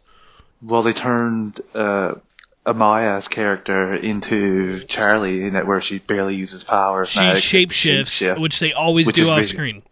Which is very easy to show, even if they don't. I don't think it's anywhere near like her Vixen powers, which I actually enjoyed how they put that out there for it's basically like live action. Constantine, right? He's about the only one, and all of his end up being draw a circle on the floor and talking some other language.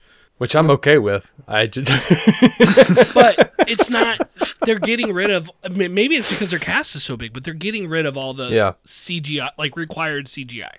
Yeah, that's definitely a thing they're doing. And what I've been hoping for, and with this season, it seems like they're moving towards a little bit. It seems like this season they're focusing on kind of wrapping up Constantine's show a little bit. Yeah. And what I would like to see them do is, one, just like, did any of you guys ever read the Exiles from Marvel Comics? Which one? I love that book. The one where you have Nocturne and Blink and oh hell yes, all of those. Loved that. It was like Sliders, but through parallel dimensions. That is what I want for Legends of Tomorrow. And it does require people to be killed off. People to stay behind, find happiness somewhere, leave, whatever. Go back to their time, go back to their, et cetera, et cetera. I want to see Legends of Tomorrow do more of that, and I want them to tell, arcs that are either retellings of DC Universe comics or just things that fill arcs that fill out the DCCW. So I know what they're doing with Brandon Routh and Courtney Ford is really what I've been wanting. I'm just sad that they don't feel like it was handled well, and I'm sad that they're somewhat heartbroken over the entire situation. I have a question for you guys. Do you think that he'll come back for any episodes now that he feels this way? Because, we got Jack's return for the season finale of, I want to say season 3, maybe? Mm-hmm. So, I don't know, down the line, maybe they'll ask him to come back. Maybe the Legends will come recruit him for a 2-part episode. Do you think he would be down for that? Because I'm thinking because the way they handle this, and he's been open about it, how he hasn't liked the way they handled it. I don't know if he'll just openly just come right back if they need him. He said on Rosenbaum's podcast that he basically will cross that bridge when he comes to it. So he wasn't willing to say, no, I'm done with this, never. But he also wasn't saying, absolutely, I'm there anytime. And I couldn't tell from the listening to it, was he just trying to avoid spoilers? Or is that, was he, because it just felt like he was dancing around the question a little bit. But honestly, my hunch is that, yes, he will come back. Because even if he feels like his exit was handled poorly, he was very clear how much the cast and crew mean to him. And I think he wouldn't pass up the opportunity to come back and work with them again. Yeah, it sounded more sad than angry. There's there's some hard feelings, of course, but it doesn't seem to be like, oh, screw them, I'm never coming back. It's just a bit more moderate than that, and just, sad for himself that he had to leave and how it was handled, and he called it traumatic, so it's bit dramatic, but it doesn't seem like he's cut that out of his life or anything. Yeah, depending on the episode count, they could reach their 100th episode next season. So who knows? Mm-hmm. That seems like a time for to bring back all the original Legends. Oh sure.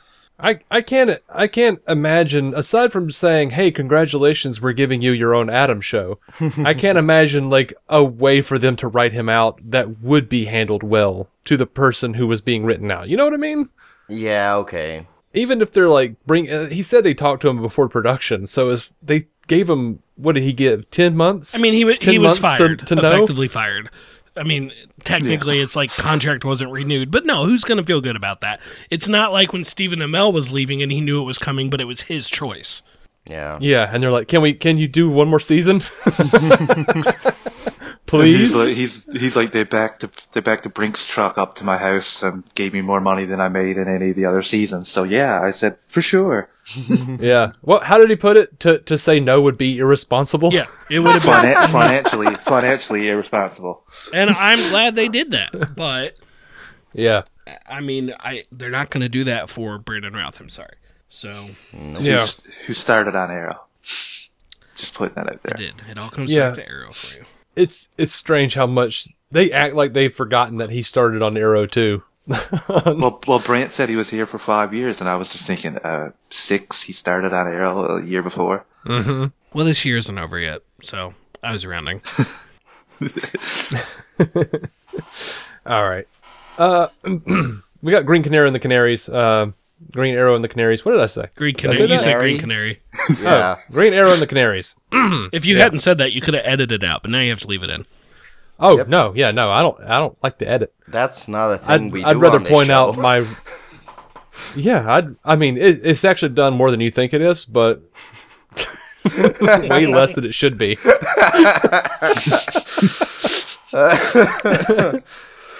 All right, so Charlie Barnett, who plays John Diggle Jr., he has been cast in an NBC pilot. It's called Ordinary Joe, and it's going to center on 3 parallel lives of a guy named Joe Kimbrough. He's not playing Joe Kimbrough, by the way. And it's 3 parallel lives of Joe Kimbrough coming to a major turning point in his life. Each of the 3 stories will be based on one decision he might make, boiled down in the series description as love, loyalty, or passion. The last part of this description makes me think it's going to be picked up. The basic premise of it, though, the last half sounds like This Is Us. The first half sounds like that show that Jason Isaacs was on that got canceled. It sounds that's what I was for just NBC thinking to pick of. up. Oh, the show where in one reality his wife dies and in the other reality his kid dies. What was that called? Yeah. I like that show. I don't remember. The premise was intriguing as hell, and I wanted to watch it, but then it got canceled, and I went, never mind. But I love Jason Isaacs. Anyway, that has nothing to do with this. I'm just saying it might actually interfere with Green Arrow and the Canaries if it comes up, and Marc Guggenheim says they'll hear something in May as to whether or not that gets picked up. So I don't think it's looking good for that show Why as much would you say as that? I want it to be there. Because of like this character going off and this actor going off and finding work. Although I think you could make an argument for him to be like the big bad second in command type deal, just a person that's there for half a season because of the way that backdoor pilot ended. Yeah. But still, we haven't heard anything. Beth Schwartz is putting out cryptic tweets saying like this year's gonna suck. Apparently, that was only yesterday, I think. So I'm just not confident. I want it to be picked up so bad. I'm just not confident considering how they picked up Superman and Lois without even having a backdoor pilot or a pilot, and they didn't do the same for this. It just makes me think, especially picking up Stargirl, that their quota for DC shows on CW are filled. I hope I'm wrong. I really do, because like I want it. Also, guiltily, I think you could do a Kevin Smith quiver run on Green Arrow and the Canaries for a full season. Yeah. But that's just my guilty hoping that happens.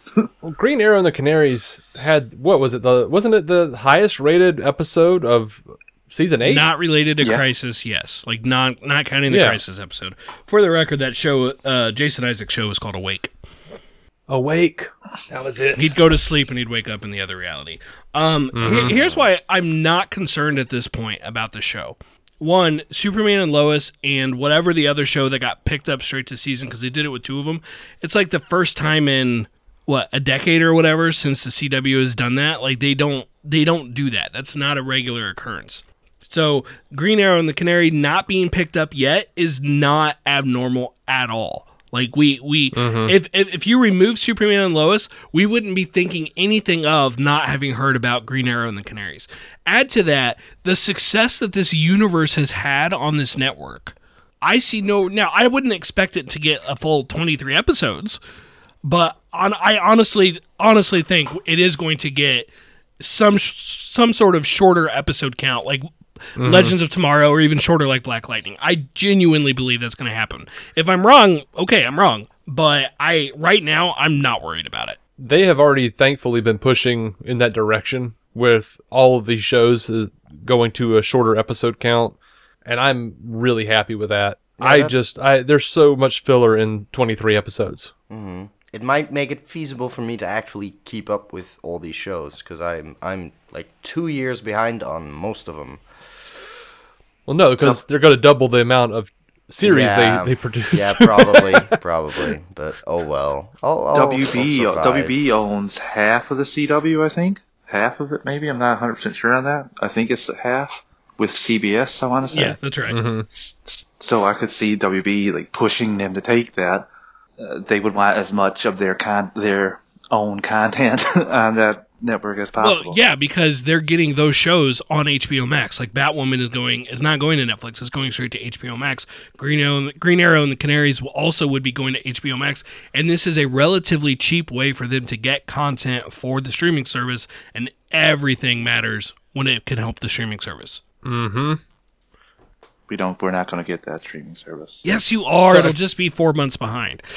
DC Universe, on the other hand, no. In all seriousness, if you don't get HBO Max is dead. They can't afford not to go worldwide. Yeah, I agree with that. We're not getting HBO Max. Brent is already like put out there, but I want to say Crave TV streaming service will get all the new HBO DC content come to it. So I'm pretty sure they're paying HBO a substantial price to get that stuff. So you are so you're getting the content, not the service. Not the service. But the service is getting licensing money for the content. Yes, that's what I would assume. You're good then. You still have access. Yeah.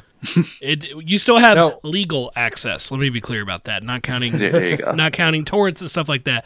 You're fine. But it can't be like DC Universe where nobody else gets it but the US. Oh, that will not succeed for sure if it's like that. Yeah. Now, what do you guys think is we sort of have this now with Stargirl. I mean, of course, with Crisis, we have like pretty much everything's connected, like everything. But Stargirl is debuting on DC Universe first on May 11th, and then CW the day after. Do you think that they're going to just start taking shows in that universe, in the CW universe, Earth Prime, whatever you want to call it, and start just throwing it on DC Universe or HBO Max or whatever if CW doesn't pick it up? That's tough. That's tough. Stargirl is a weird position because like Berlanti is still over the DCU shows also. Like it's not. So I mean, you do have the connection through him, but Stargirl didn't start as a CW. Like Supergirl, CW passed on, and then CBS picked it up. And then it ended up back on. Stargirl isn't that way. Stargirl wasn't passed on by the CW. It started at DC Universe, and then they worked out this deal. You got to assume directly through Berlanti's connections to both sides of the business. They worked out this deal to do this DC Universe, the next day CW, the next day after that the CW app, I believe. I don't know. I don't think Stargirl is a canary in the coal mine there of that particular situation. I mean, as someone who likes them to be connected, I'm not against it. I just don't. Maybe in hindsight we'll look at Stargirl as a start, but right now I don't see it.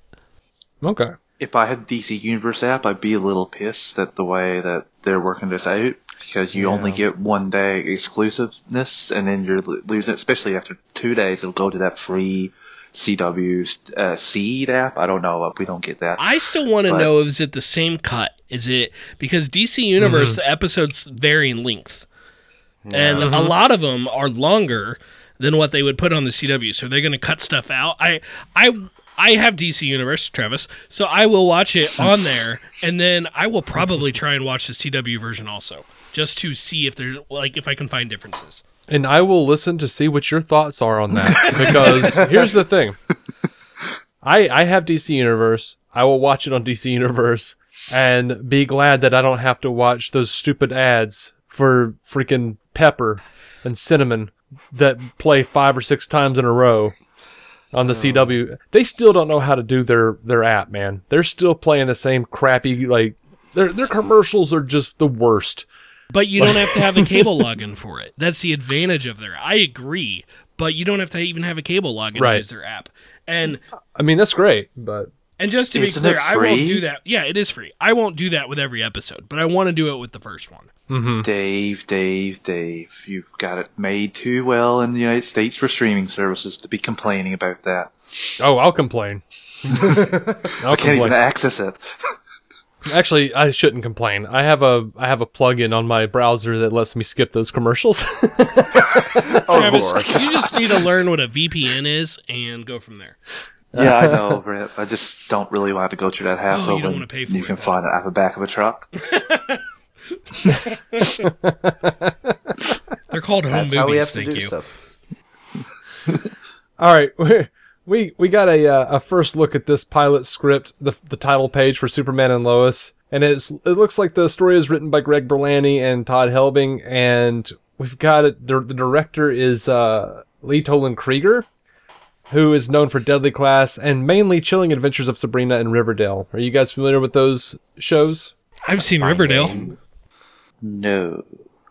Yeah, I had to stop watching Riverdale because it was so awful. No, I am telling you, it gets batshit crazy, but it is hilarious. Like it's a frame of mind. It's a frame of mind when you're watching Riverdale. I watch it on Netflix. No, I don't care. Yeah. I think it's hilarious. Like you're definitely laughing at it. Let's be clear.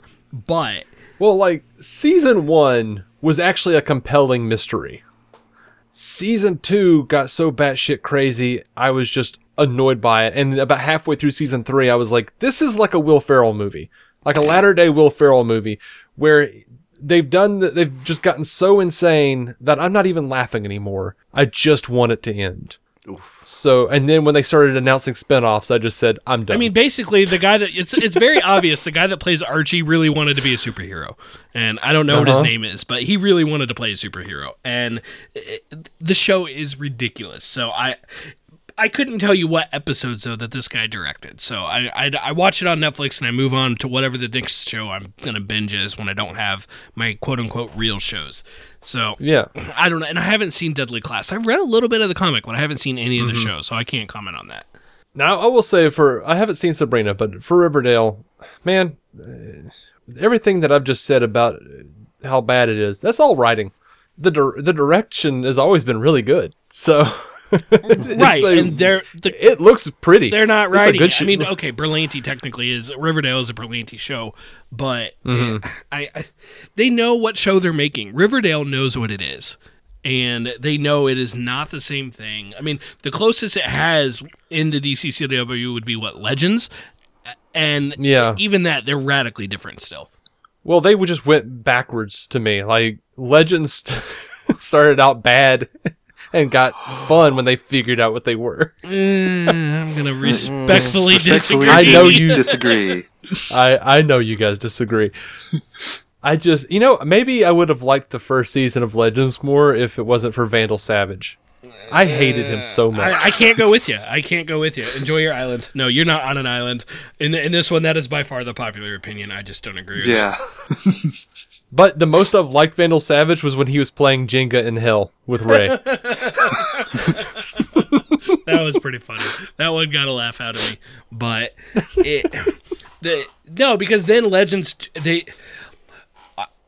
treats itself like a joke now, and when they get serious, they really can still do it. But it's so few and far between, and it just. I watched the show, and I will always watch the show because there's no way something in this universe is going to happen without me having seen it. But I'm just like, season 1, you were so much better, and everyone else is like, season 1 sucked. You're so much better now. Yeah. Well, there was so much time devoted to in every episode to Jax and Martin explaining their power to each other in the same way over. Like, it's just every episode. I'm like, yes, we both know that you have a psychic connection. Stop mentioning it. It's not without its criticisms. I'll agree with Dave on that one, because especially when both Jax and Ray were going after Kendra, and Stein was like, "Oh, I feel him. He's in pain. Oh, he's humiliated. Oh, he's embarrassed." I'm like, this is not necessary at all. Yeah, and what's even worse is like it seemed like every episode there was a point where Victor Garber has to take Jax aside and says, "Or have you forgotten that I feel everything you feel?" Like, no, none of us have forgotten. People who don't watch the show know this now because it's just echoed, reverberated throughout the cosmos. We get it. But I tell you one thing, we got powers in that first season. We got powers. We did. That's fair. I'll give you that. They weren't doing the hero season 1 thing. Where you see someone power up, you're like, "Oh shit, it's about to go down," and they go to commercial and they come back and like the fight is over. Well, son of a bitch. I thought we were going to see something. Anyway, with country restrictions, I'm not sure. Has anyone here seen Doom Patrol? Yeah. Yes. Yeah. I gotta say, I particularly enjoyed Brent reviewing it. All right, everyone's speaking at once. What happened? I particularly enjoyed Brent having to review that because each week he sounded more and more sad. And I never reviewed the final episode. I left the show before that final episode. I do remember that. I do remember you hated it. Poor thing. Not for me. And I did enjoy that too. I enjoyed that you hated it for some reason. I'm glad I'm not alone in that. I get why people like it. I get it. It's just not for me. And I get it. I'll just say that final episode may have been the worst episode of the show for me. And I know how much people loved it, and I get it, and I'm not even going to bother with season 2. It's not for me, and as I've made a point of saying, not everything has to be for me. No. And that's fine. It doesn't. Not now. Well, see, the problem, the worst thing about you not liking it to me is I don't get to hear you whine about how you don't like it. Because that was the most, that was one of the,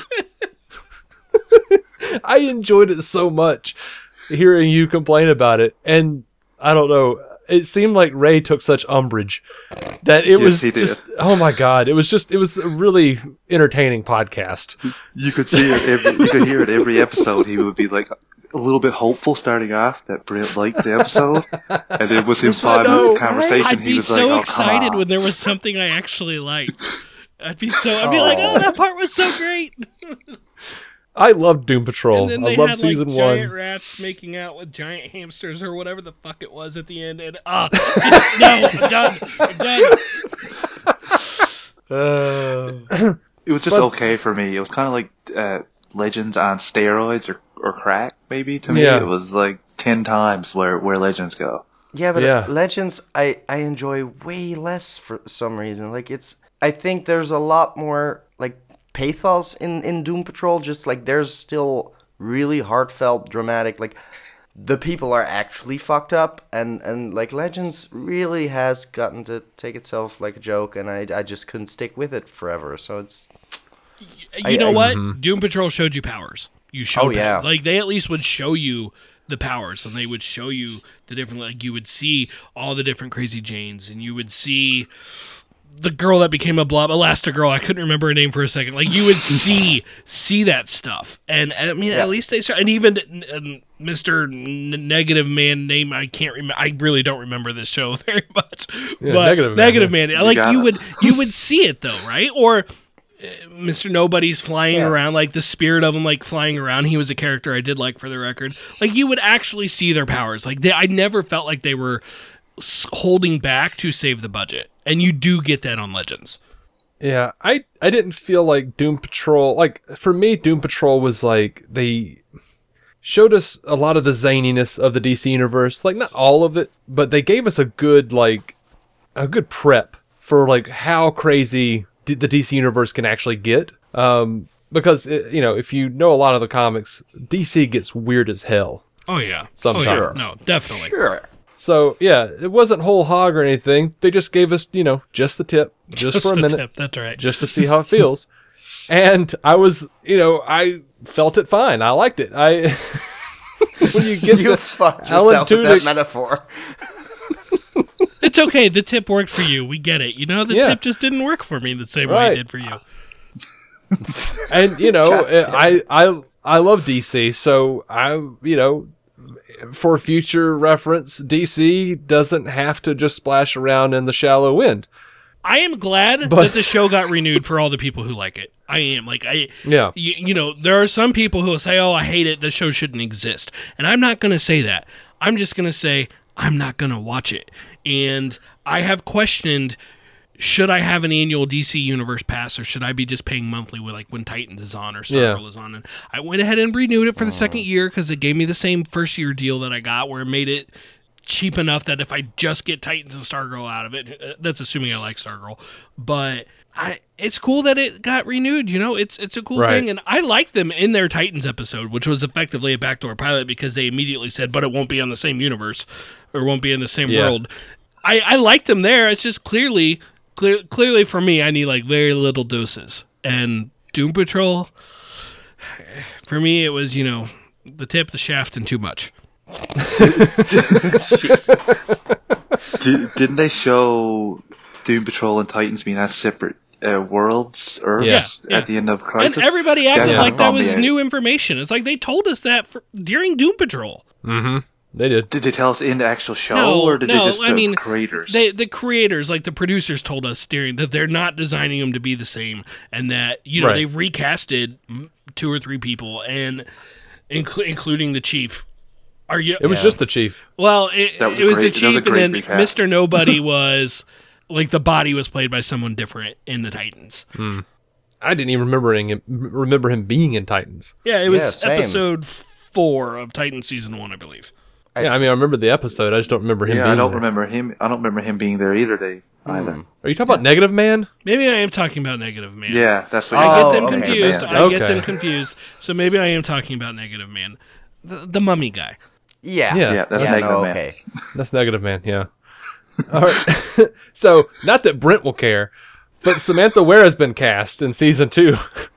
Who is she? She'll be in multiple episodes as one of Crazy Jane's personalities. That's neat. Ooh. Just getting more of her personalities, I'm all in. It's fine. That's absolutely. Good. I think she was the standout character of the first season, in my opinion. Like the range that the actress had to go to with all those different personalities. I thought she nailed it quite well. Like I have one of my best friends has 2 rats as pets. And they're named Flit and Hammy after Flit and Hammerhead, and it's just she's pretty general audience compared to me, but like that's the impact the show had. Apparently, they're just that good. Yeah. To be I'm fair, excited to see more. Diane Guerrero, who plays Crazy Jane, is a really good actress. And I mean, I don't know if you guys watched Orange is the New Black at all, but her character was definitely more of a joke on that show. But she had her moments there too. And then you put her on, like, even I, with everything I've said about Doom Patrol, recognizes she turned in amazing work for that show. Yeah. I think everybody turned in fantastic work, but I can see why you wouldn't be into it, but everybody was great on that show. Yeah. I'll get back to Orphan Black someday, but, like, I don't remember anything from the season and a half I did watch, so that's gonna be I will a tell you, problem. her best work comes in the last season or two. Okay. Curious. All right. I don't know who watches Lucifer here, but the showrunners and Tom Ellis are now on board, TV Line says. So we're just waiting on the official word from Netflix for season 6. I don't think I got very far through season 2, but that's me. I have a group of, like, all my gay friends are, like, into it, and I'm like, you guys are way better at binging than I am. So I don't know. It's popular. Yeah, it was like the number one binged show last year, but you know, as we've said on the show, like once it got to Netflix, shit got good. Yeah, no, I heard. I am a listener, so this is I know. I always feel bad that I have to like catch up 3 seasons before it gets good. I'm like, when am I gonna do that? When do I have time? That's the problem with it. I haven't watched it either, and I've heard you say on the show, it sucks, it's Netflix, it's good. And I'm like, my brain won't let me skip all the crappy seasons, and I'm not going to put myself through them. So I liked him in Crisis. Right. Here's the thing. Yeah. Here's the thing about it sucking for 3 seasons. If you are okay watching episodic procedural television with extremely charismatic stars, you'll be good. Like, we have never seen an episode where we didn't laugh out loud. Yeah, I guess that's what I mean by like they're better at binging than me, because I can barely like I live for the high quality miniseries that just aren't too long, are condensed, or don't have a lot of filler. Just keep rolling, and I'll get through them. And if they're week to week on DC Universe, I can manage more easily. But just weekly regular shows with longer seasons, I don't have the time anymore. Yeah. It's adult life, man. It's killing me, says the 23-year-old. It really is. It's a perfect show for the first 3 seasons to throw on in the background while you're doing some, meaningless task that you have to get through. Yeah. But it took a minute to get there. It really did. And I'm not necessarily saying you need to absolutely go out and watch this thing just for the Netflix shows. It is, in my opinion, the exact opposite of Arrested Development. It got to Netflix and it got good. Shots fired. Oh God, my wife and I just managed, like, we just put it, got ourselves together, and over the course of a couple nights watched the last half of that final season of Arrested. And we were just like staring at each other, like going, how did this go awry? Like, what did they do? How did they not know how to write these characters suddenly? Which I guess it wasn't suddenly. Is it even the same writer's room? Like, that sounds like they just got people to imitate the same show or something. But yeah, it's so bad. It's weird.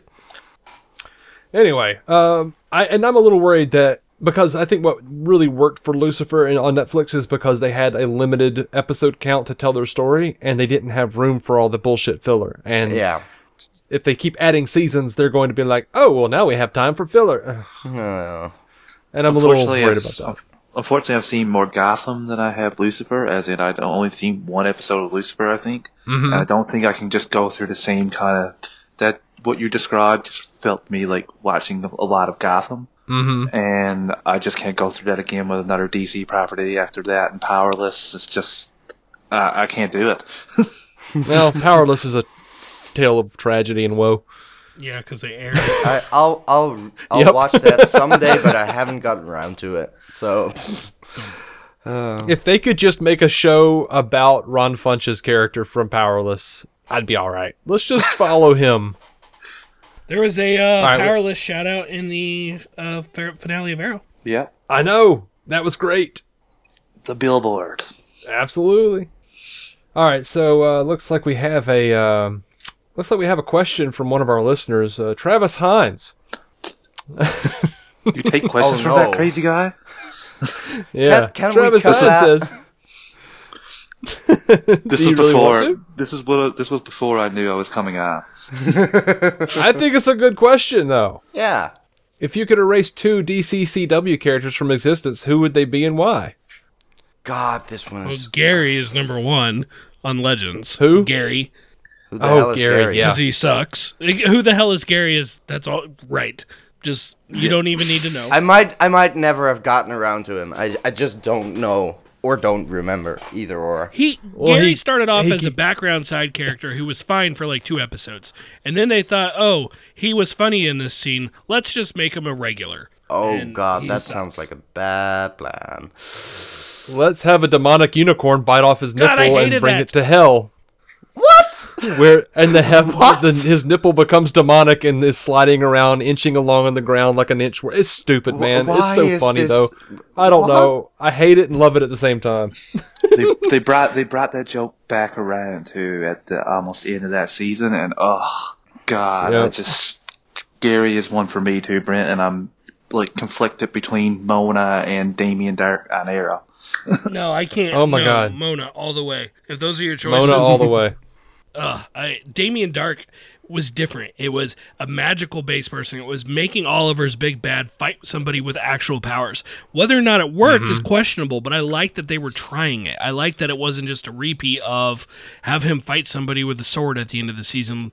To be fair, like seasons 2 and 3 were, and season 1 basically was, even though his sword was his bow. They were at least trying. Mona just sucks.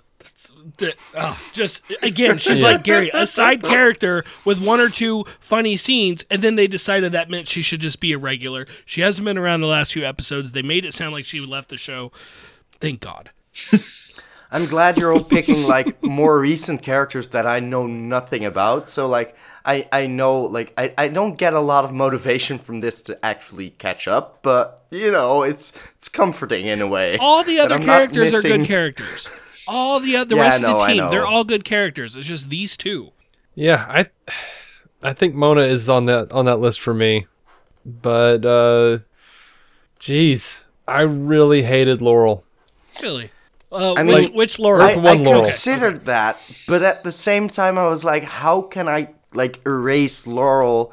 Like, that would have been a gaping hole in, like, where's Black Canary? Like, why don't we have anyone named Laurel in this show about Green Arrow?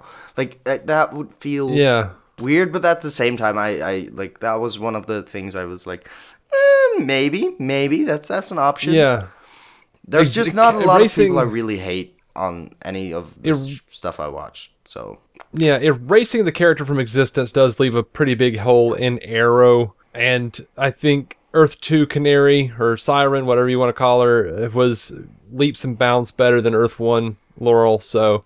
That's not a high bar, but sure. I think she got there. I don't think she started there. I think she was really interesting as a villain. Yeah. And it's clear that Katie Cassidy loved playing the villain. But I don't feel the same way about Earth 1 Laurel that you do. Like, she wasn't the best or strongest character on the show. I would never argue that. But I liked her character. Could they have done things better? Yes. Did she need 1 or 2 more training montages so we could believe she could fight? Yeah, sure, of course. Yeah. But... well, that was the thing about... they did it, like...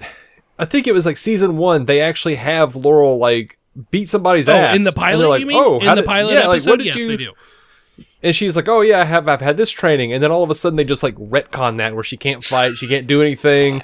She takes half of a Tylenol and she's a drug addict.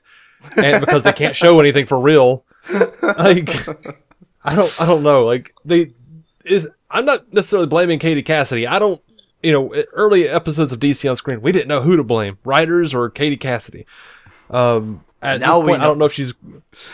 Well, I don't know if she's grown as an actress because that's certainly possible. She seems a lot better, and we did point out that suddenly she was a lot better of an actress on The Flash when she crossed over there, which makes you think it's writing and directing. Yeah. But the other thing was, and as far as her being a great villain or a great, foil, up to that point, she'd pretty much played like Mean Girls. She was terrible. Dave, I'm in agreement with you. The way she was written. She started in the era of we're trying to make Christopher Nolan's Batman on television, though. And when Black Siren came around, she came in the era of we're a comic book show and we're going to act like it. I would agree with you, but Sarah came in season 2 and was everything I wanted Laurel to be in terms of a badass. You know what's crazy though? When I just recently, like when Arrow ended that night, my wife went to bed and I went back and watched the first 3 episodes of Arrow. Katie Cassidy was good. I thought she was good. I was like, what happened? She's doing a great job acting here. They had a solid hold on the character. They knew exactly who her character was and what she was doing. Nobody cared about I shouldn't say nobody cared about her. People weren't upset with her character until season 2 when Sarah came back, and it's the writers didn't know how to have Laurel handle Sarah being alive. And that's when the drug problems started. That's when the alcohol problems started. And that's what people point to when they really bitch about the Earth 1 version. Well, there was the other thing when season 2 came back. That is not, necessarily nice to mention, but I'm pretty sure she had a ton of work done and couldn't move her face. I mean, I would agree that she had work done. I mean, if you go back and watch season 1, she looks different. She does. Yeah. I don't know why. I don't know. Was there a medical reason? I don't know. Was it elective? Was it both? I don't know. I'm not even going to get into that. I don't know. Yeah, who knows? It's no use talking about the merits of cosmetic surgery, but I never really noticed for some reason. I just wasn't that impressed. If you go back and look at her, link it. Yeah, no. If I put it side to side, I probably would get it, but I never did. So it was a crossfade, and I never really noticed. Well, yeah, that was I'm not very perceptive on these things. The first time I watched, speaking of Nolan, the Batman Begins and The Dark Knight, I watched it in such terrible quality because I believe I got ripped DVDs from a dad of a friend or something, and I didn't notice Rachel was a different person. I was just oh sure, that's Rachel. It's a brunette. It's fine. So I'm not a very perceptive person. I'm not the standard here. I will say I'm glad that Black Siren became a thing because I like Katie Cassidy. I like her on the show. Yeah. And I'm glad that they found a way to do it, and it fits what that network does with the way they have an actor play an alternate version of themselves. It fits the show. Yeah. Yeah.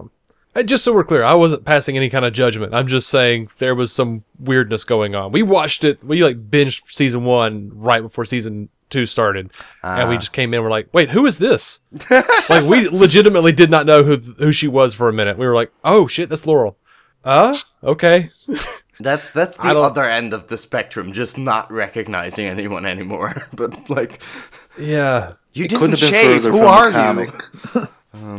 It couldn't have been further from the comic version. Yeah, they really did go. They went out of their way to not do Black Canary the same way the comics did it. Yeah, they basically made her a damsel in distress for, I want to say, at least close to 2 seasons. Yeah, and that wasn't a good look for me. Anyway. It was never. I think that's why I like Sarah so much. To be honest with you, I think that's part of the reason that she had such a big fandom and helped her get onto her own show. Was basically people started that way. Sarah started as a damsel, but then she became just a badass, and it was cool because we got to see that transition happen, and because we know her story telling us took place over years, not months, it was more believable than Earth 1 Laurel going from damsel to badass. Yeah, 100% agree there, Brent. Yeah, and I would like to add, part of that, of course, is that the gays are very vocal fans. I know from experience, Stan Twitter is a mess, but just making her bi definitely helps getting a lot of buzz around a character. Because people will watch anything just for that. Because there's just a sore lack of representation, and you feel that as soon as there's something out there and people are grasping at it, and it's weird. Well, representation is one thing. Representation, so, Representation on this network, though, is second to none. Oh, Yeah. absolutely. Light years Compared to others, the rest. it's amazing. Absolutely. Yep. I'm All right, very Travis. glad for that. Travis also asked if we could eliminate one season of a DCCW show, what would it be and why? I have a cop-out answer because I'm not up to date. I just like, I would like to erase season 1 of Flash from my memory just so I could like have my mind blown again. Because I feel like that's where I really got into everything. Because it's oh god, he's so good as Reverse Flash. It's just, oh. And I remember there's like out there on the interwebs, there's a fan cut movie that's no longer downloadable because it's a fan cut of the season 1 into like 3 movie length episodes, and it seemed like a really fun idea because I could show my mom that and be like, you don't have to watch 23 episodes, it's fine, you skip the filler. And it's just been deleted, so I can't find it anymore. But I want to someday like do my own edit of that and just see if I can condense it down a bit so I can force her. Yeah, I can see that. I don't think she'll like it any more than she likes any of the other superhero stuff, though. Well, it's a lot. It's very charming. Like, she likes the like lighter stuff. She's fine with Marvel. She's good with Suicide Squad, you know? So, like, given that, I there's a lot of heart in there. There is, definitely. What do you think? Brent? Travis? Travis, you suck. I don't know the answer to this. It's a meme. See, these were supposed to be for me to listen to afterwards, You keep asking- like when I wasn't on, and laugh at Brent having to answer this. But busting I'll questions. jump in and say Arrow season 4. Yeah, I knew you'd as say much that. as I love Arrow. Oh god, which if one I was could keep- 4? If I could keep the Damien Dark season, Oh yeah, of course. No, that makes sense. if I could keep an episode, it would have been the episode that they brought Constantine into Episode the DCCW. 5, I think, that year. I think that was episode 5. Yeah, you're right. Season 4, episode 5. I should not remember that. Haunted, I think it's called. I should not remember that. Okay, don't be a walking Wikipedia. We get it. You're a fan. It's fine. I'm going to say Supergirl season 1. And not because I don't like it. Oh, yeah. I like that season a lot. I really enjoyed the show. I loved the show that year. And in fact, that season has one of my absolute favorite episodes, period, with World's Finest when Flash goes over there. I would want to keep that episode if that was allowed. But the reason I say that is that it feels like the forgotten season that they just, for whatever reason, they just don't talk about as much. You know, Kat Grant left the show. She's had like next to no presence on the show since then. And Maxwell Lord, you know, he's on the show. He was really cool that season, but where's he been? Nowhere. It's like that season didn't happen. It's never referenced. It's never brought back. And I thought for sure with the 100th episode of Supergirl they would, but even then they really didn't. And so I would say that season, but that would pain me to lose the World's Finest because that is just a happy episode for me. And so I would not want to lose that episode. Fair enough. I think maybe like something I could miss might be like Legends season 2 or so, because I remember like everyone who loves the new Legends is like, well, it got good at 3, and then everyone who's like, no, I missed the serious tone is like, well, 1 is important. Like that was what I came in for.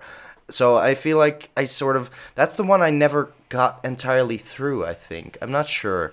I still like, which season is the Camelot episode? Oh gosh. Want to say 2, but I could be mistaken. Yeah, I think that's it. So I think I'm still like midway through season 2. So I'm like, yeah, it's not a great season for me because I never finished it. Have you seen Bebo yet? Oh, I know about Bebo. Everyone knows about Bebo. I'm not sure when he was introduced. Must be after you've watched them. So you season have 3, I think. Is it only like season the 3? mid-season finale. I might have known about Bebo because I did continue watching Flash for longer and like cameos in other places or something.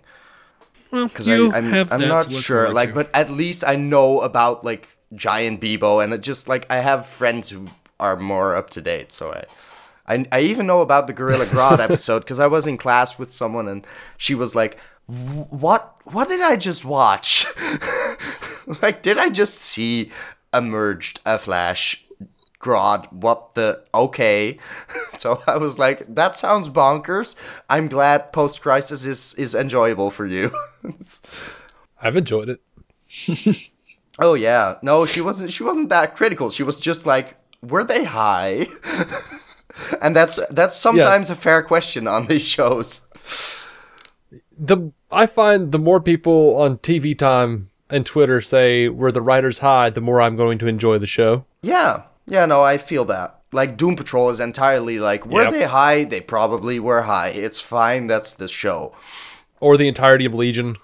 Oh, I've never gotten around to that, but that's one that I watch and I get high off of watching the show. Because I've seen, like, the pilot, and I was like, oh, fuck, this is gonna screw me up like Hannibal did. And I never got that much farther, and I need to, but it's... Because it's... I know it's good, but... And I know it's up my alley, but, oh, God... It's gonna screw with me. All right, we've got Matthew Salvatore asks, does the... Oh, wait, you know what? I never said my season. Oh, I think Legends Season 2. I hated when Rip Hunter was a bad guy. Oh, God, yeah.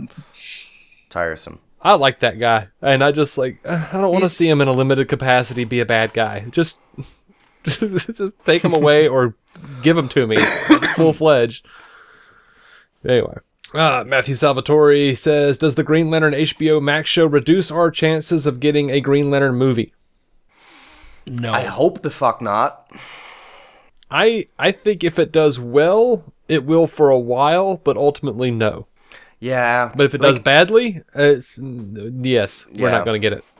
If we had ever once been told something was kept out of the movies because of television, I might be inclined to agree.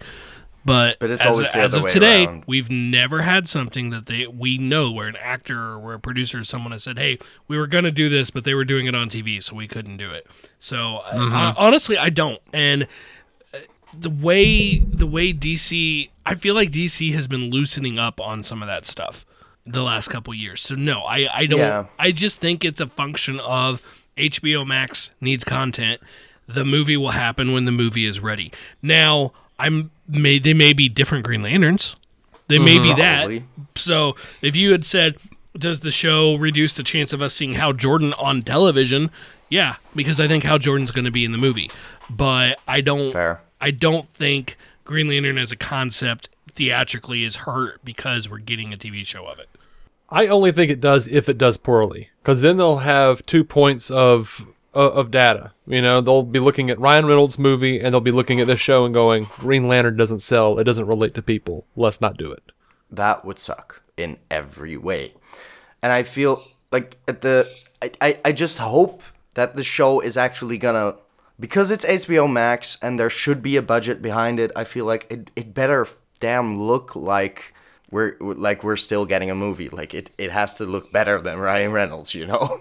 It's like I want that quality, or otherwise I'm just going to be sort of frustrated because the powers require it a lot. So that's like the difficulty. So when I get it, I'm going to know if I'm sad or not if this impacts the movies, but I doubt it. I doubt that's going to change the plans going forward a lot. You know, as far as they must have planned for it. As far as the CGI complaints in Green Lantern, I feel like that was a bit of a bandwagon bitch. Because I thought it looked fine. Yeah, no, it's fine for its time. I'm just like, with the budget I expect from an HBO Max series, I expect it to be better in 2020. That's just like, right now we should be able to do better. So I don't expect like CW budget level of CGI in an HBO Max Green Lantern show. And I hope I'm right in that. But, you know, that's just sort of like, that would frustrate me slightly. Yeah. If we're going like, oh, let's not use our powers for the half of the episode just because, oh, that's kind of expensive, isn't it? There's a lot of flying involved and stuff, so, you know. Yeah. Yeah, all right. Any other answers to this? I'm still holding out hope for Diggle to be in the HBO Green Lantern show. That would be lovely. I'm not even concentrating on the movies right now. No, but it would be such a great way to connect these things and to feel like we've been building up to that instead of just teasing something that never came to fruition. So I'd love for that. And they've been teasing like, okay, there's something going on. They're in sort of talks, I guess, but like nothing concrete. It's just like, yeah, there's a future for Diggle, and I'm like, God damn it, just tell me.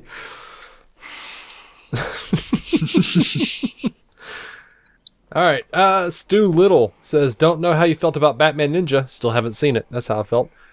Same. I came halfway through it, and that's as far as I got, and I never finished. Well, it's been made perfectly clear. Well, actually, it hasn't. I looked into it, and it turned out that there were two different versions, vastly different versions. One that was Japanese, that has a completely different script, and one that's American. Oh, I need to see the Japanese version now. I am very curious. Yeah, and I don't know, like, now my brain just doesn't want to work, because I want to watch both, but I don't know Japanese, and I know, like I said, my sister-in-law lives in Japan, and she's fluent in Japanese, so she will like show us anime live movies. Translate. That's terrible. Don't make her do that.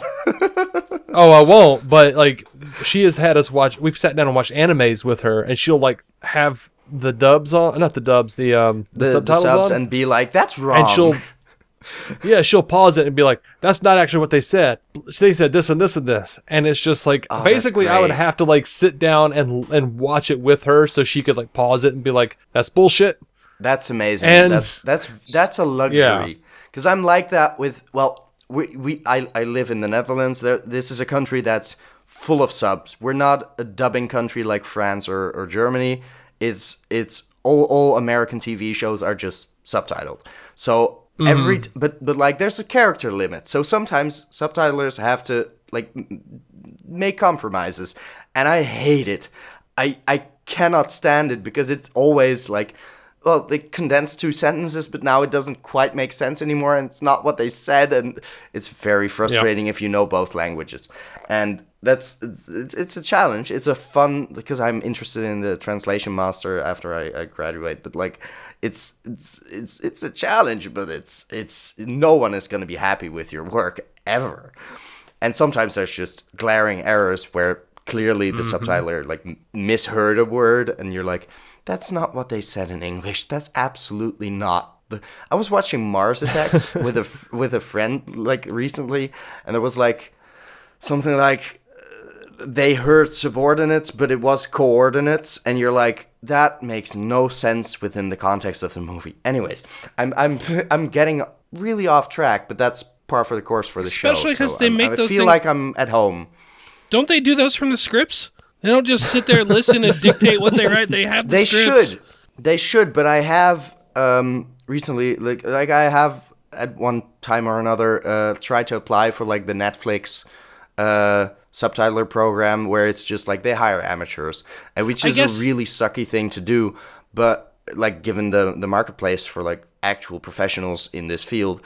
But I didn't get through or anything. But it was fun to like try and see the program and figure it out, but you get like the lines from the English subtitles basically for the deaf of hearing. I guess to be fair, there are obviously changes that happen when they shoot and what's edited versus the script, but still you would think the script would be a guide. I don't know. But like the subordinates coordinates thing is just weird. That's just weird. That can't have been in the script. Yeah. All right. So Stu asks, if another DC property got the Japanese creator anime treatment like that, which would you like to see? He would like Green Lantern Corps. I can see that. It would be interesting, like what they would do with that in that style. I feel like that's a good choice. I'm thinking on something else if I can think of it. What I generally like, I really love seeing foreign, or to me foreign, adaptations of comic books. And like I always thought it was interesting to see, Japanese Spider-Man. That's funny. So what I would like to see is any foreign version of Superman. I want to see, instead of Kansas, give him wherever, and then have him go to a big city in a foreign country and have that story retold through their eyes. Red Sun, just something else. Whoops. Right. I think I made a sound on the recording. I'll see if I can cut that out. It's okay. But no, that's... I forgot what I was saying. Fuck. Never mind. I shouldn't have drank that beer. Anyway. Alright, who else? I'd go with Green Lantern Corps, to be honest with you. I think that, especially if they're going in the same style as Batman Ninja, which I watched, it was okay. I laugh at the people that complain about the DC animated universe right now, and they're like, we want different change, and then Batman Ninja comes out and nobody cares. Like, all I see is people trash it. And I'm like, you just can't please you people, because I'm loving the current DC animated continuity. Oh, definitely. And it's going to pay off big time with the final movie in the continuity to wrap up the story coming up soon now with Justice League Dark. That's the final one? Apocalypse War? Is it final one? Is it final? Huh. Oh, that's... Yeah, final. Oh, man. So... That's crazy. Well, I've been with They're this like, for no a while. Oh my god. They were like, there's no sequel, there's no... We I made figured this it was so like that a culmination of it. everything, but I was just like... I was expecting it to just move on after Apocalypse War. That's crazy. I'm looking forward to this, but still... It's the end of an era. They put out a sneak peek today. YouTube had the sneak peek today, which was 10 minutes long, and in those 10 minutes they said that it was the last one, the culmination, it was the ending of this universe. So it's like they were a sneak building peek since with producers and stuff? Yeah, they show some things in there, like some clips, but not like a whole 10 lot of minutes stuff. sounds They've done like it that's for more spoilery than I want, but like it sounds safe to watch. Okay. It was safe to watch, I thought. Okay, I didn't get spoiled. Really, actually, no, you will get a little spoiled, but Hey, enter at your own risk. Okay, I'll remember that. I keep buying them, but I haven't watched any Beyond War. Really? Yeah. We keep saying keep we're buying gonna. them? Well, absolutely, because we keep saying we're gonna do them for the show, but then I remember actually rewatching Justice League War just so I could review it with you, and that never happened. That's right. God damn it! That's been like a year.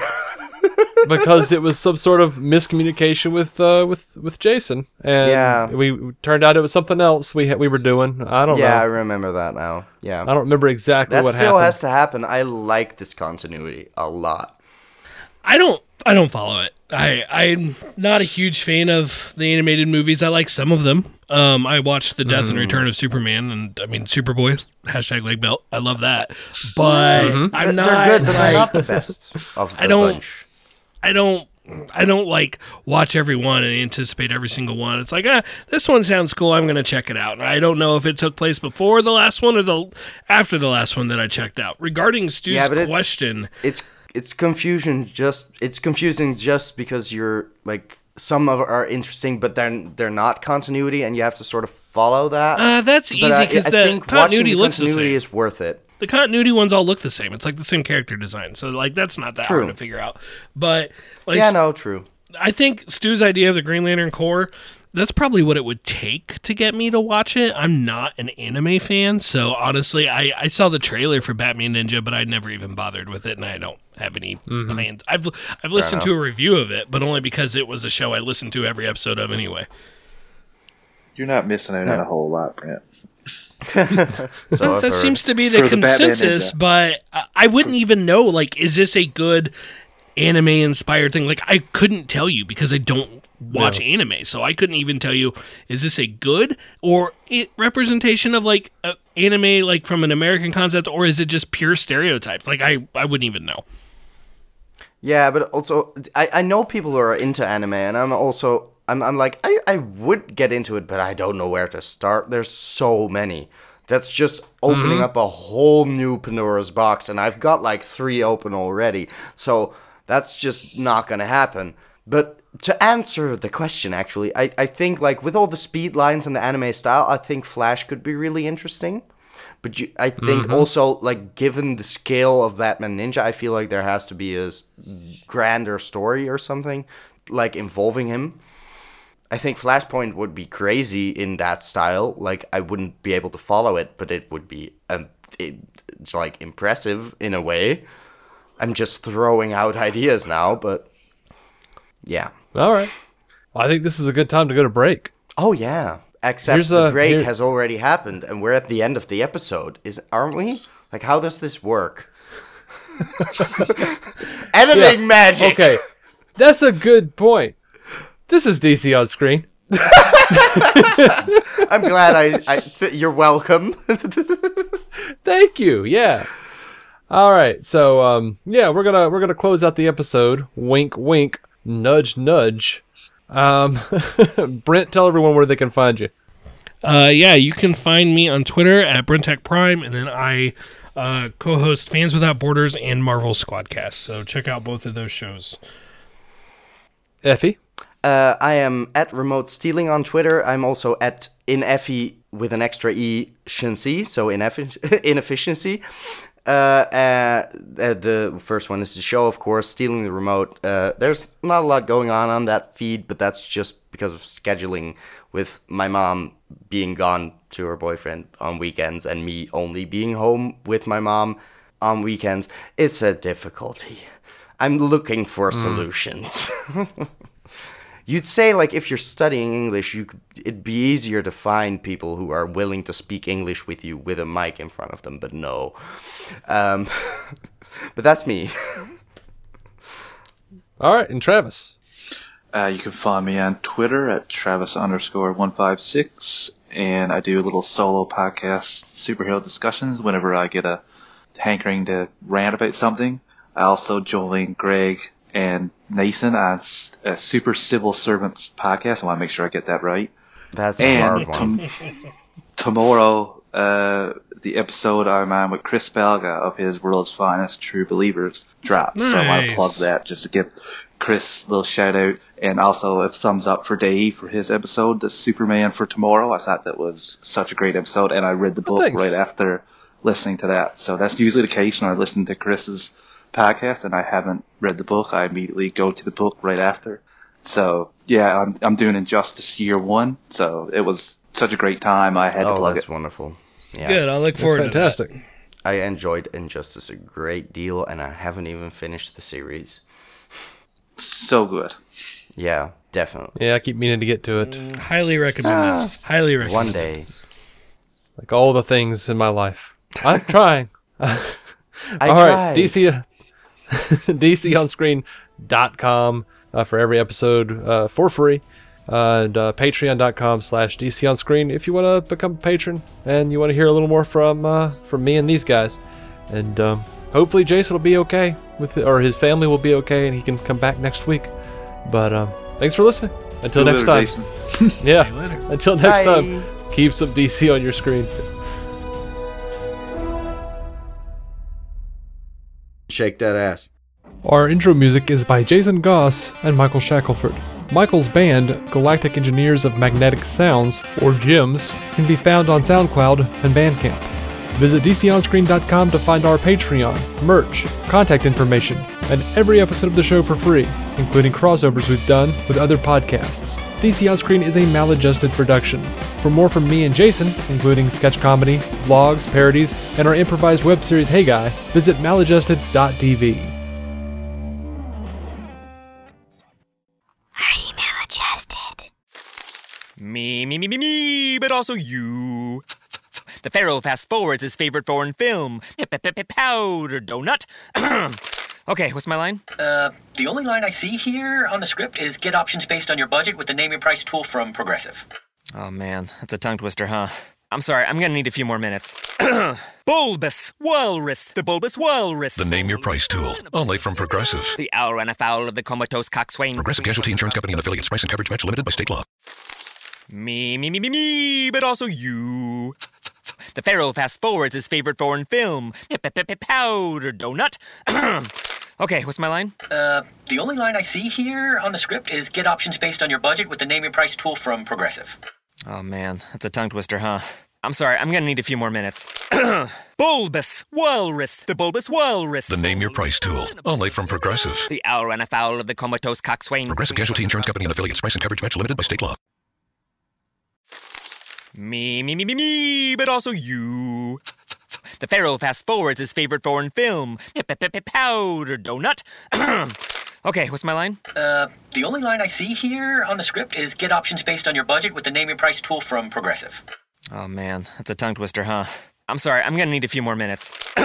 Bulbous Walrus. The Bulbous Walrus. The Name Your Price tool. Only from Progressive. The owl ran afoul of the comatose coxswain. Progressive Casualty Insurance Company and affiliates. Price and coverage match limited by state law. 15 minutes could save you 15% or more. Oh, that's a cheer we used to do in softball. What? It's, actually Geico's. Whenever someone hit a triple, we would wave our bats and yell, 15 minutes could save you 15% or more. But we never got to use it because we would only hit home runs. Annoying. The phrase is from Geico because they help save people money. Geico? Yeah, they were our team sponsor. Geico. 15 minutes could save you 15% or more.